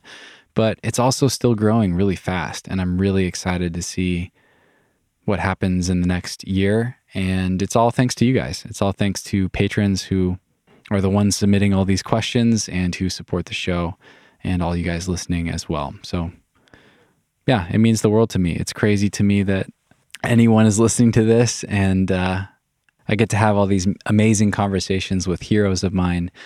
It's just incredibly special. So appreciate you guys a lot. These next questions are from Desiree. Desiree writes, I'd imagine you get to have a different mindset and day-to-day interaction with the world. by living in a van? What are some favorite experiences you get to have living on the road? What are some pitfalls or issues you've encountered that you weren't expecting? Also, what are some general tips for van life, etc.? For example, favorite go-to recipes, how to get water, keeping things clean, etc. Such good questions. I think my favorite thing about living on the road is just the novelty of it. It's really special to change the scenery so often, to spend most of my nights camping and to wake up to a beautiful view in the morning. Many mornings, not all the time, but many mornings. That feels really, really special. And I think the novelty of moving around goes a long way as far as making life feel really rich and really full. I don't know about you guys, but I always feel like life becomes a blur whenever I get into too much of a routine and things start to feel like Groundhog's Day. That's kind of when like full months or even years can just kind of drift by and I don't even know what happened. I kind of feel that way when I think back to my life in Bend and climbing at Smith Rock. It's all kind of a blur looking back. So yeah, that's my favorite thing, I think, is I still try to have something of a routine and I'm not always as present as I would like to be, but there's just so many new experiences baked into this lifestyle. It just keeps things feeling really interesting and fresh, and I love that. Some pitfalls. No one ever thinks about car trouble when they romanticize about van life, including myself. I knew it was a thing, but I've had to do work on the van several times in the last couple of years living on the road. And man, all the freedom of van life drops to zero really fast as soon as you are having car trouble. So yeah, spent some days this summer living in the parking lot of an auto shop. That was not super awesome. I recorded a podcast from the courtyard of a Whole Foods when my van was in the shop in Boulder. Yeah, you just kind of go from feeling totally free to feeling homeless and stuck pretty quickly whenever something is wrong with your vehicle and you have to get it fixed. But luckily, in my experience, people are really supportive, and I think living in a van helps me appreciate just how many cool and kind people there are out there in the world. That's been a pretty special experience as well. People want to help you when your van's broken down and you're stuck, and yeah, that's pretty cool. As far as van life tips, for recipes, I would just set up your van in a way where you have a normal kitchen. I have a 2-burner stove, I have a fridge, I have a bunch of seasonings and things like that. So I cook pretty normally. I probably cook more one-pan recipes than I would if I lived in a house. But to be fair, I kind of did that before anyway. I just like the convenience of just cooking everything in one pan. So I've always done that. I do a lot of stir fries and things like that. And then I just change the seasonings to have some variety. A tip for getting water is to go to Walmart. You can find a Walmart in most cities around the country. And most of them have those like glacier water fill stations where you can fill a 5-gallon jug.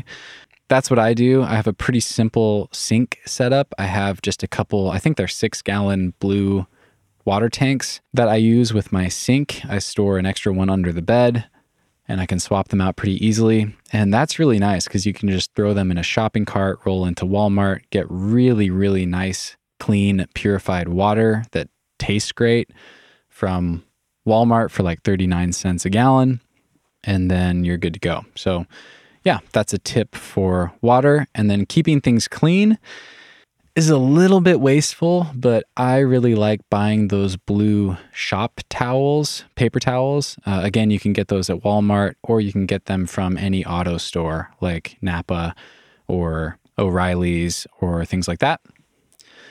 They're super absorbable. They don't take up very much room, and they don't unravel when you roll them, which is really nice. So yeah, I find that one roll goes way further than a normal roll. So Still, again, a little bit wasteful if you can get by with cloths that you can throw in the washing machine. It's probably a great way to go, but I really like having those on hand to keep everything clean and tidy. Thank you for your questions, Desiree, and I hope some of that is helpful. This question is from John. John writes, "Hello, Steve.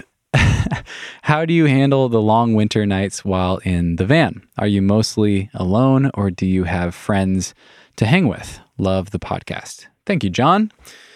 Yeah, it's a mix. Depends where I am, depends what I'm doing. I really like alone time. I've talked about that before. I'm definitely introverted and I kind of need my alone time. So I'll often spend the evenings working on podcast stuff, honestly. I'll often climb during the day and then maybe do a little more work in the evenings, or just read a book, or sometimes I'll watch a show, turn the heater on, turn on the nice rope lights and create a decent atmosphere and then just kind of relax. So yeah, I don't mind being alone. Depends where I am though. I'm about to head back to Waco Tanks for January and February, and I'll be camping in the desert along with all the other climbers, and that's usually a pretty social scene. So when I'm doing that, I'll be hanging out with friends in the evenings more often. So yeah, it's a mix, and I really like it that way. This question is from Alexandra. Alexandra writes, "Hi, Stephen. My question is, how is dating life when living in a van? I've always wondered about this. Hope all is well and happy holidays." Thank you. Happy holidays to you too. I actually had 3 people ask me about van life dating, so I'll tackle it for all 3 of you. And the short answer is it's kind of tough. It has to look pretty different, I think, than conventional dating. And to be quite honest, I haven't done much of it. I've always been one to let my romantic relationships happen pretty organically. I've never put a lot of effort into going on dates and things like that. So yeah, haven't done much dating living in the van. I think it's tough. I think it's tough to find a committed monogamous relationship, a long-term relationship, if that's the type of thing that you're looking for and asking about. And some people do it. Often when it works, it's 2 people that are both traveling and living the kind of van lifestyle. Either they've been in a relationship and choose to try that lifestyle together, or they move into a vehicle together, or they're both in their own vehicles and they just kind of have this caravan relationship. I think that seems kind of rad and idyllic, but definitely hard to find. And then I have some friends who just have different expectations for dating, living this lifestyle. They'll do short-term dating where they show up somewhere for a season and they might use a dating app to go on dates, and they just try to be really clear about expectations. Like, hey, I'm only here for 2 months, and if you want to spend time together during that time, that'd be awesome. But then I want to be really clear that I'm going to be leaving after that, and I don't plan to try to maintain a long distance relationship. Obviously, that's up to the person, up to you, and up to the other person. But yeah, I have some friends for who that has worked really well, and they've gotten a lot of enjoyment out of that, as have their partners.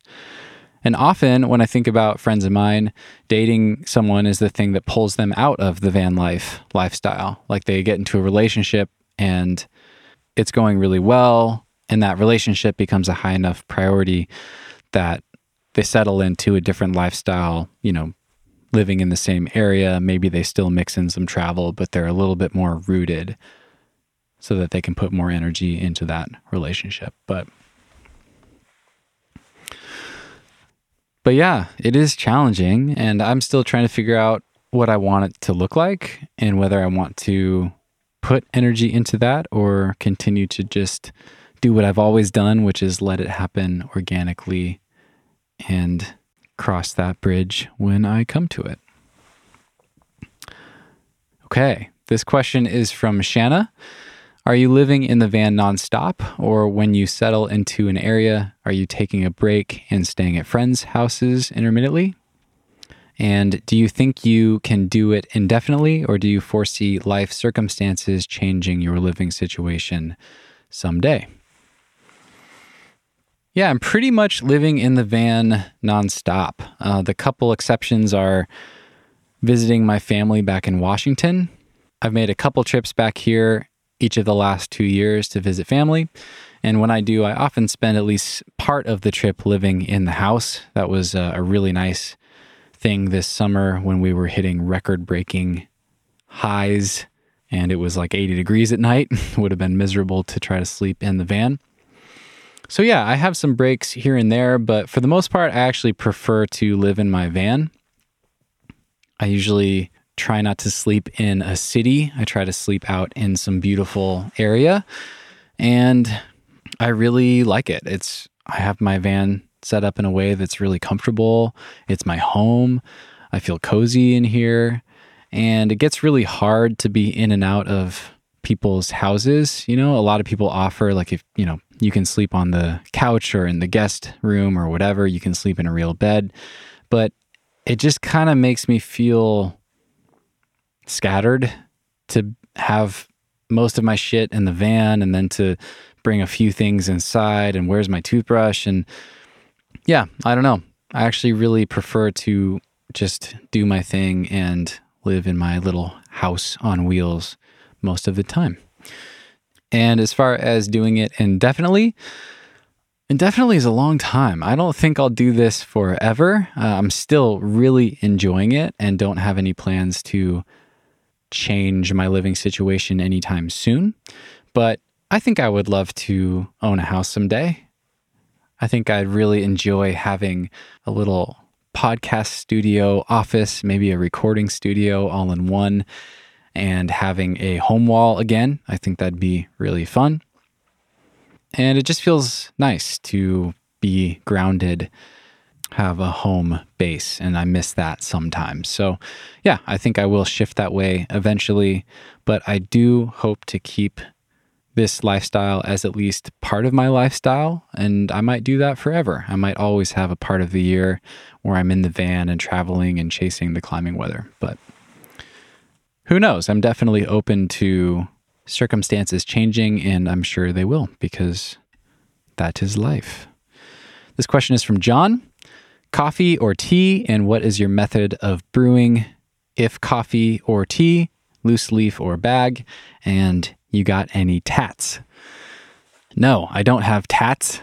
I'll answer that last one first. I've thought about getting tattoos for many years and just never have. I don't know. I'm the type of person who probably overthinks that sort of thing and thinks it needs to be the perfect idea before I pull the trigger. But at this point, I really like that I don't have any tattoos, actually. So maybe someday, but no tats for now. And then I am a coffee drinker, and I make pour-over coffee. I've got a little collapsible pour-over funnel thing, and I use paper filters, and just make 1 cup in the morning, and it's great.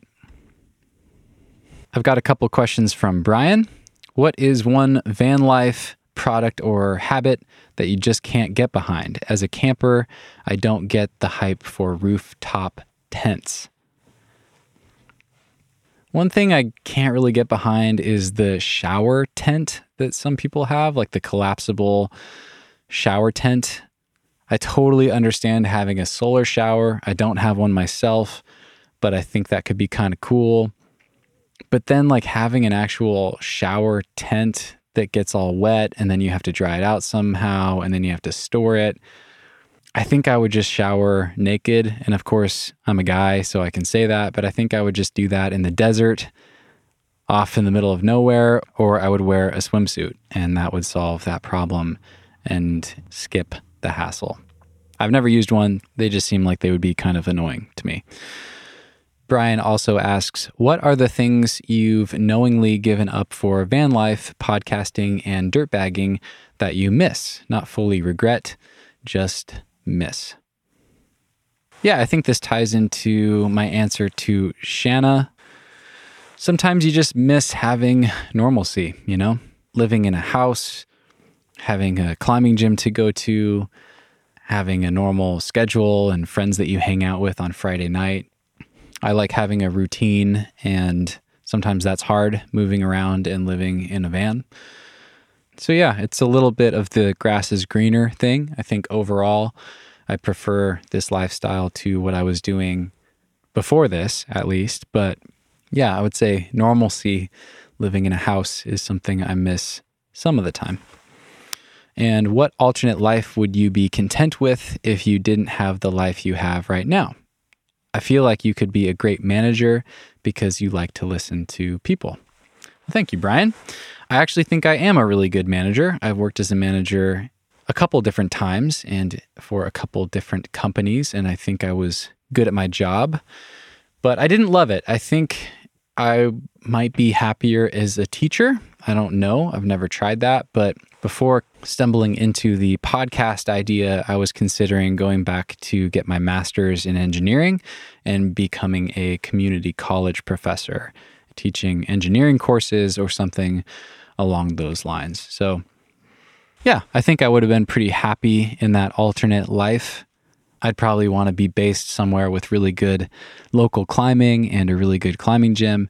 And then I think I would have liked that balance of still having the summers off, a chunk of time off to go travel and really dive full on into climbing for certain parts of the year. This next question is from Daniel. Daniel writes, I think I remember you mentioning you played video games in a podcast when you were discussing addictive personalities. What is your relationship with video games these days with your van lifestyle? What games did you used to play or currently play? And then Daniel writes, I basically traded a video game addiction for a climbing addiction, and I found that my passion for climbing has been a much healthier outlet than my passion for video games. I think some other viewers could relate. Yeah, I can totally relate to that. I feel much the same way. I've always been addicted to things that have measurable progress, and I think that was at least a big element of what made video games so addicting.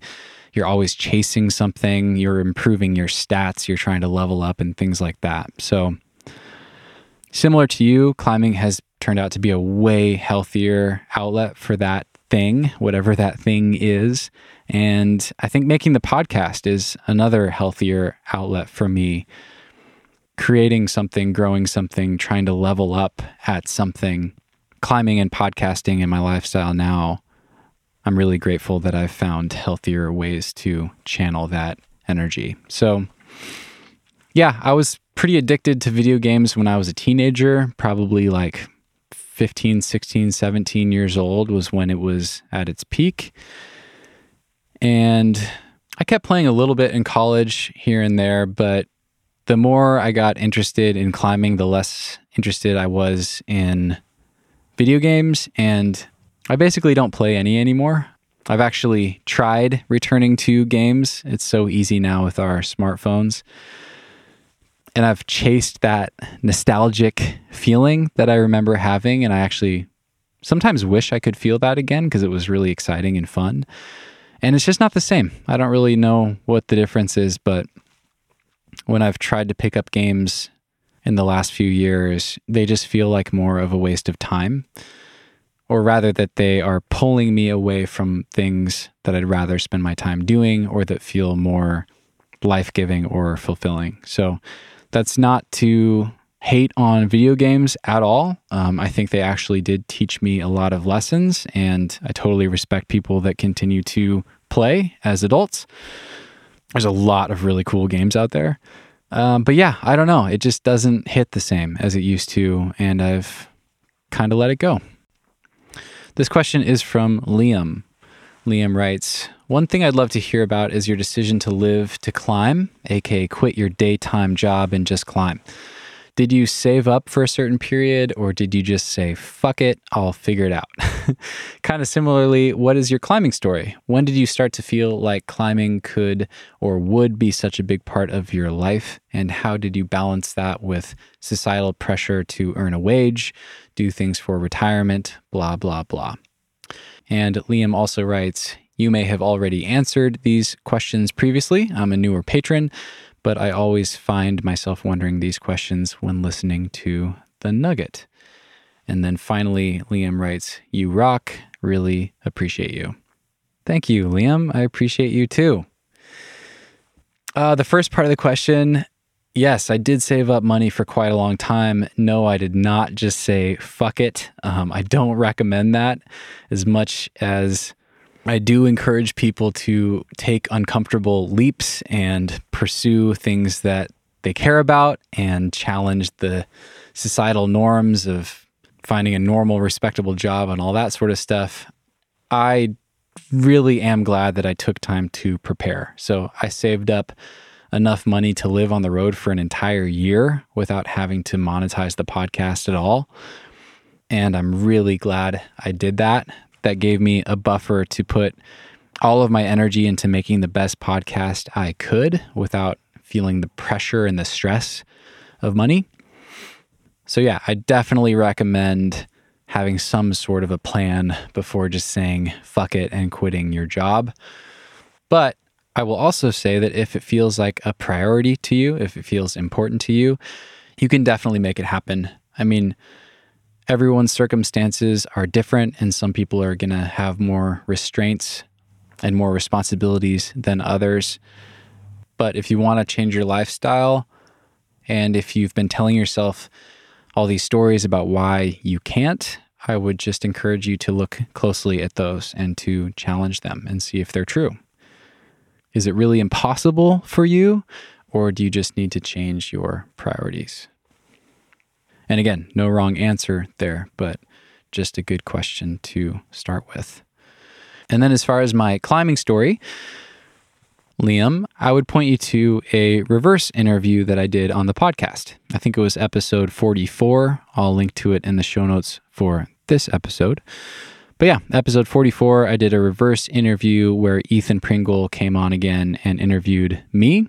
And I talked about how I got into climbing and shared some of my climbing story. And I think that episode will answer all of your other questions. These following questions are from Jonathan. What is your relationship to mindfulness or meditation? How do you bring mindfulness or meditation into your life? How do you bring it into your climbing? How does it affect your climbing? Thanks, Jonathan. I thought these were really cool questions. I didn't quite know where to put them, so hopefully this category makes sense, and hopefully, Jonathan, you were able to find this and you're listening right now. I would say that mindfulness in particular and meditation as well have had a profound impact on my life.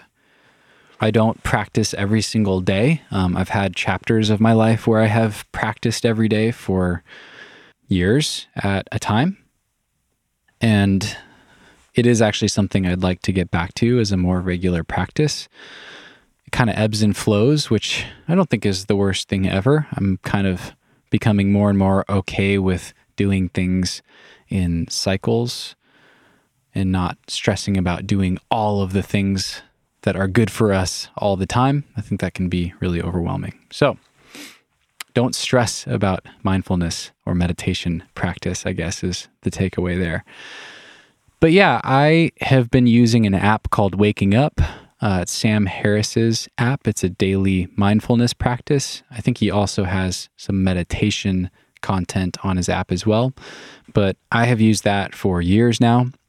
I've done hundreds of sessions of mindfulness there, and I find that to be really, really helpful for self-awareness, for being less emotionally reactive to things, to being a little bit more centered, and to be able to look at things that are happening around you a little more objectively. Yeah, that shift can and has had a really profound impact on my life, and I think it automatically affects climbing without really even intending for it to. And, you know, I've talked to Hazel Finley about her idea of being with each move. That's a phrase that she told herself on the Route Magic Line, to be present while she was climbing. And Kyra Condie just talked about this in our recent episode about this lesson she got from her sports psychologist about being present and being with the climbing that she was doing right now instead of getting ahead of herself and thinking about how awesome it would be if she sent the route or whatever. It's a really common idea, and I think is really helpful for climbing. And yeah, I think mindfulness practice has just helped me be better at being present while I'm climbing, not getting ahead of myself, things like that. So yeah, I use that app quite a lot. I recommend it. And then I'll make another recommendation for meditation, and this time it's a book, and it's called Stress Less, Accomplish More. And it's basically a very practical meditation practice for skeptical people that just want to get the benefits of it and the productivity benefits and things like that. But it's really great, I think. It lays out a really simple practice that I've found to be really helpful for getting rid of mental clutter and just making me feel a little bit lighter and freer of mind. So again, that book is Stress Less, Accomplish More, and you don't even have to read the whole thing. Just skip to the part where the author lays out the practice and then try it for a few weeks. The rest of the book is really just selling you on this idea of meditation practice and convincing you that it's worth trying. So if you need that, then by all means, go ahead and read it. But if you think it's worth trying, you can buy the book, skip to the practical part, and just try it for a few weeks and see what happens. So yeah, I hope that answers your questions, Jonathan. I will link to both those resources in the show notes, and they're also both featured on Steven's favorites as well. Okay, we're on to a new category. These are fun or funny or random other questions. The first ones are from Tyler. What's the weirdest smell you've had in the van and what caused it? What meal did you cook in the van and then regretted after smelling it for the next few days? I think I've cooked fish in the van once and never did it again. As far as cooking, that's one that comes to mind. Fish is just a particularly pungent smell. But otherwise, I think it's just the gray water tank. That's something that I'm sure every van lifer can relate to, especially in the summer months when it's really hot outside. If you're not careful about the gray water tank, it can get really stinky and start to become an ever-present odor in the van. So yeah, that gets kind of gnarly. It's really hard to clean those things too if you're not willing to put nasty chemicals down the drain. So that's something that I still battle with during the warmer months. And Tyler also writes, what's the most ridiculous outfit you've climbed in? If there isn't anything, then why not? Oh man. I remember a season when I was probably 20 years old. I was working for the Forest Service in Leavenworth and climbing a lot in the evenings. And I was trying a boulder problem called Tin Man. It's a really classic V7, the sit start. And it was really hot one day. So hot that I ended up stripping down to my underwear. I was climbing on it alone and it was hot and I just kept taking clothes off until I was in my underwear. And then it occurred to me that it would be funny to climb it naked. Just me bouldering with my climbing shoes and nothing else. No chalk bag, just a bucket of chalk on the ground and my climbing shoes trying this boulder problem. And I didn't do it that day. I got really close. So then I came back later in the week and it was much colder outside. It was definitely not underwear climbing conditions, but I felt like I had to finish what I set out to do. So I stripped down to my birthday suit and I sent Tin Man sit. So I don't know if my birthday suit qualifies as a ridiculous outfit, but there you go. These questions are from a different Tyler. Any plans to head out east? Nothing better than southern sandstone. I'd love to go. It looks amazing, but no, I don't have any plans at this time. There's too much to do, never enough time, but I would love to check it out. Dream climbing trip, where to? Man, so many places. I've been really psyched on bouldering, as you all know, and I'd really love to go to Rocklands. That feels really high on my list right now. And then another place that I've always wanted to go is Flatanger in Norway.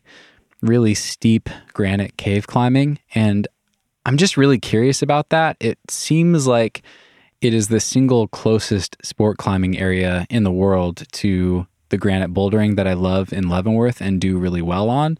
So I'd just love to try it someday and just see if I do well there and see what it's like. I think that'd be really fun. I'm also a huge climbing history nerd. I'd love to go to Buix in France. I'd love to spend time in Fontainebleau. I'd love to check out some of the limestone crags in the UK, where there's tons of sport climbing history, routes I've read about in books. Yeah, those are a few more places I dream of going whenever someday comes.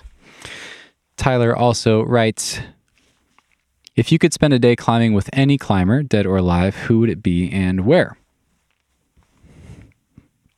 Man, such a hard question. There's so many people I would love to spend a day climbing with. So I'm just going to go with the first one that comes to mind. I would love to spend a day with Adam Ondra. I wouldn't even need to climb very much. I would just be fascinated to watch that guy go through a normal climbing day. I'd be asking him questions nonstop the whole time, and I'm sure I would learn so much from spending a day climbing with him. So I don't know why that popped into my mind. I'm fascinated by him. You know, he's the best there is, and that's who came to mind first. So there you go. I've got a couple questions from Brian.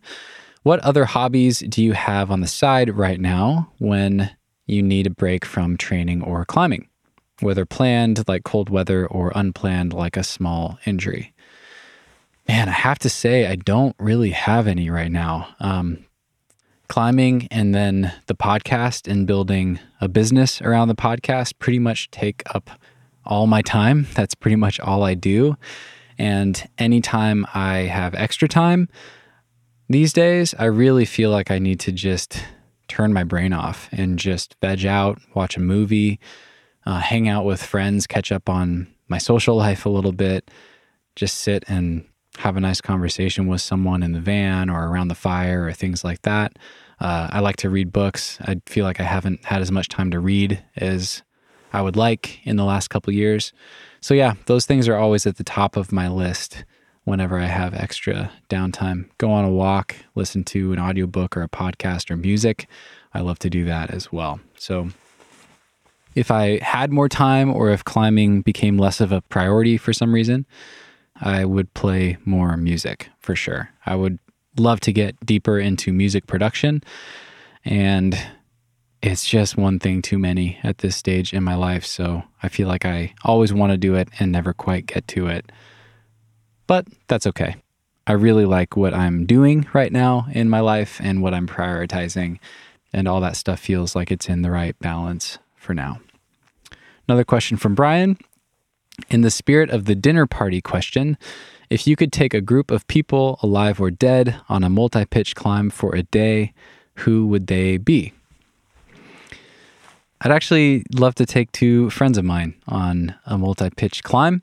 My friends Brandon and Yvette. I don't get to see them very often, but they're dear friends of mine. They live down in California now. And I took them on a multi-pitch climb at Smith Rock years ago, and they're both relatively new to climbing, or they were at the time.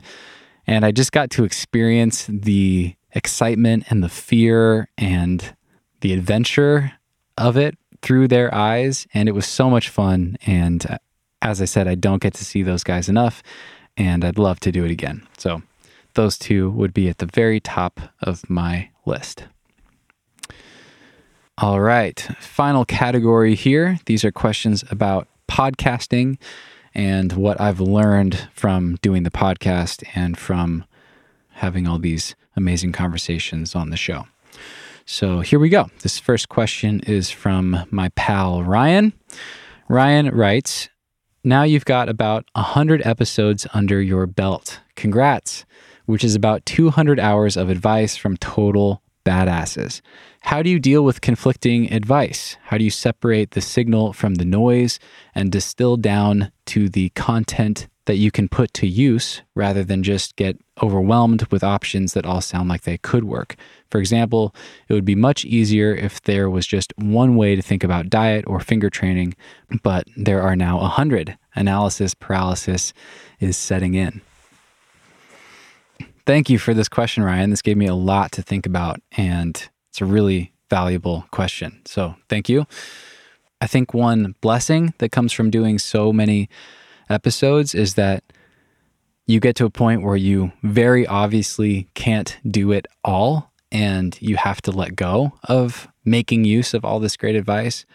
What I've noticed has happened over time is that I've started to see really clear trends, things that a lot of these top performing climbers are doing that are similar. They might have their own different method, but you can kind of connect principles that seem to be really similar or the same. An example that comes to mind is high intensity bouldering. I've had so many people on the show who climb way harder than I do say that one of the key elements or the key element of their training is really high intensity bouldering sessions, whether that's on conventional gym boulders in the climbing gym, or whether that's on a spray wall or a moon board or whatever. But these people all spend a lot of time trying really hard on some kind of a bouldering wall. And they have been doing that for years and years and years.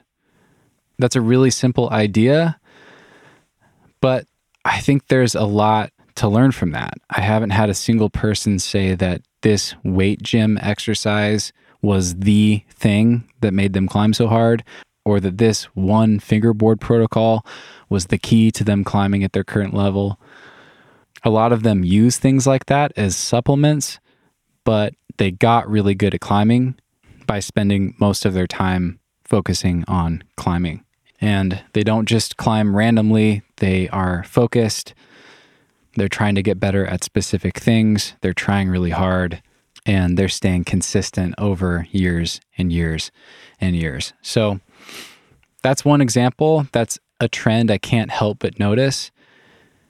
And then another big takeaway for me from doing all these interviews is that there's clearly no one best way to get better at climbing. There's so many really strong people out there.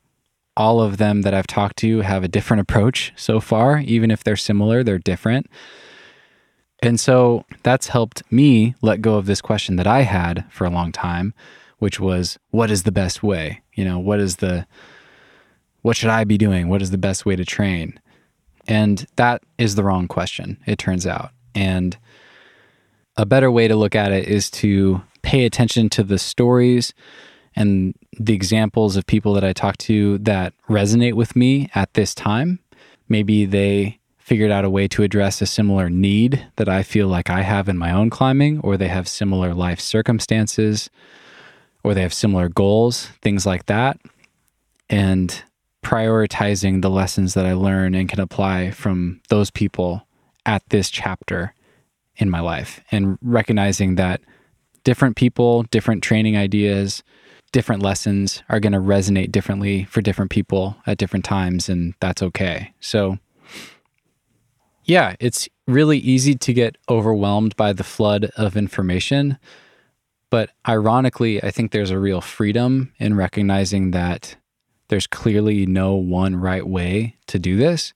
And so if someone sparks an idea for you in one of these episodes that worked for them, that you think sounds interesting and worth trying, and you can see how that might lead you where you want to go, then just try it. You can always change it and try something different later. But if it worked for this person, there's a chance it could work really well for you too. And what will likely happen is you'll learn from it, and you might tweak it over time and find a way to take things away from it and then make it fit yourself and your life and your needs a little bit more closely. And same thing with diet. I think I've gotten more relaxed as I've heard more people give different advice. There's clearly no one best diet for all of us. There's some individuality and experimentation that should go on. There's probably some principles to stick to, certain things that we've heard time and time and time again from all these different experts. So it's taking those things and asking, how can I fit that to my lifestyle in a way that works for me? I hope that answers your question. Feel free to follow up with me if there's an element I didn't hit on. But thanks again for that question, and I hope some of that was helpful. These questions are from Tyler. If you could collaborate with any podcast, climbing or otherwise, what would it be? That's a tough question. I mean, it's kind of a childish daydream to be involved somehow in some of my favorite podcasts that I listen to, which would be like Tim Ferriss and Armchair Expert. I don't see that happening unless I make a major course change in my life and invent something that changes the world or something like that. But yeah, that's kind of fun to daydream about, like what it would be like to talk with some of my favorite hosts from other podcasts. Another one of my favorite podcasts, and this is a totally different vibe, is a podcast called Everything is Alive. And I think it'd be really fun to be interviewed as a character on that podcast. If you haven't heard of it and don't know the premise, I recommend checking it out. Everything is Alive. And I recommend starting with the very first episode. That'll give you a good idea of what it's all about. Tyler also asks, who are your top 3 guests you haven't had on the podcast but would love to? Man, top 3, I don't know if I can answer that. But to give you guys an idea, basically my podcast guest list is everyone you've ever heard of in climbing or seen in climbing films or read about in the climbing news and things like that. Everyone's on the list. There's so many people I want to talk to, and I really am trying not to limit myself as far as who I think is possible to connect with. So I know that's a little bit of a cop-out answer, but it's true. I don't really have a top 3 people that stand out above all the rest. There's a lot of people who I would love to have on the podcast. And I think that's a good thing because that means there's potential for many more nugget episodes in the future. This question is from Finn. What interview do you find yourself organically thinking back to the most? Such a good question, Finn. I had to think about this a lot. And in the end, I think the answer was really obvious. I think back to my episodes with Steve Maish most often. He has been coaching me and really helping give me some specific guidance in the last year. And so it's really natural for me to think back to those conversations pretty consistently as I'm going about my climbing and my training and things like that. But honestly, I think about a lot of them. Another one I think about a lot lately is my part 1 with Tom Herbert. That's brought yet another shift in the way that I've been eating and fueling for climbing. I know he doesn't like the term fueling, but yeah, I've been just trying that out and eating more, and I've noticed a difference in my climbing, and I feel a little more energized. I feel like I have a little bit more output during my sessions, and I feel like I'm recovering really well as well. So Dylan Barks is another one I've been thinking about lately because I climbed with him a little bit in Rocky Mountain and have been thinking a lot about how I level up my bouldering and gain some of the strengths that I've always struggled to gain. So yeah, I've thought about his episode quite a lot in the last few months as well, both for the training and also in regards to how he thinks about eating and giving his body what it needs, having gone through an eating disorder himself. So yeah, those are a few that come to the top of my mind. Okay, the final question is from Garrett. Garrett writes, "Hey, Stephen, you say that in the past you've been mostly a hermit when it comes to socializing and putting yourself out there. However, I would never be able to tell because you are such a fantastic podcast host. Do you think starting the podcast has made you a better speaker and talker? Do you find it easier and maybe have more confidence when you talk with others in and outside of the podcast? Would love to hear your thoughts. Keep up the great work. You are an inspiration to watch. Thank you, Garrett. That warms my heart to hear all of that. I appreciate the question.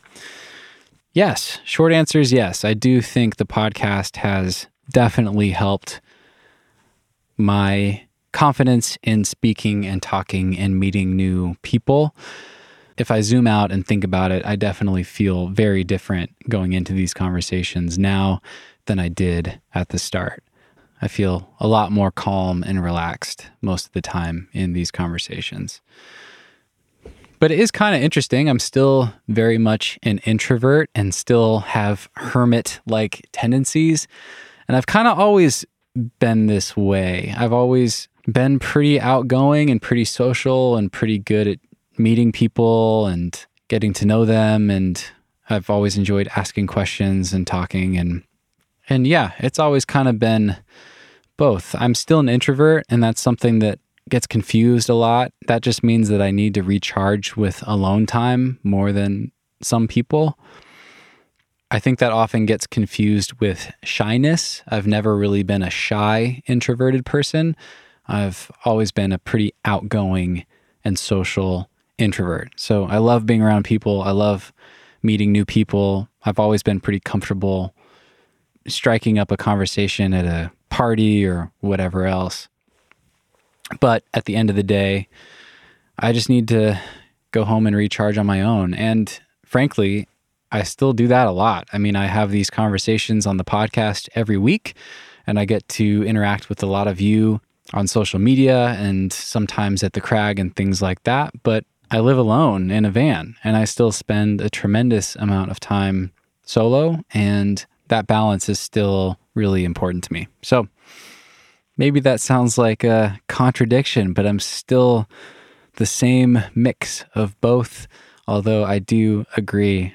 I think the podcast and just having all these conversations with heroes of mine, people that I never imagined I'd get a chance to meet, I've definitely gotten a lot more comfortable meeting strangers or meeting someone intimidating, things like that. And yeah, thanks again for the question and the compliments. That means a lot. And that is it, my friends, for Q&A number 4. Whether you jumped around or listened to the whole thing, thank you so much for listening. I hope something in there was helpful. Thanks again so much to my patrons for the ongoing support and for submitting such thoughtful and fun questions. Really enjoyed that. I hope you guys did as well. And just a reminder, I'm taking the next couple of Mondays off. So if you need more of the nugget to take you through the holidays, you can always go catch up on old episodes at thenuggetclimbing.com. Check out top lists. That'll give you great recommendations for different types of episodes, different categories that you are most interested in. And if you run out of those, you can always sign up for Patreon and listen to follow-ups. I've published more than 24 follow-ups. Many of them are basically full-length episodes. Some really great conversations there. And if you love the podcast, I think you will really enjoy those. I've got one more follow-up coming out this week with Paige Klassen. That'll be the last thing I published before the holidays. I'll put out a teaser for that. The full thing will be available the same day for patrons. And after that, I'm out taking vacation, and I will see you guys again in January. We'll pick up with weekly episodes from there. I've got a lot of amazing guests planned for 2022. Thank you all again. Much love to all of you. Happy holidays. Enjoy yourselves. And we will see you next time. Move with the rhythm. Shake it up, stop when the clock hits 13. Sing 1, 2, 3, 4. Cause no one can do it like we do it, like we do it, like we do it. Cause no one can do it like we do it, like we do it, like we do it. Cause no one can do it like we do it, like we do it, like we do it. Cause no one can do it like we do it, like we do it, like we do it.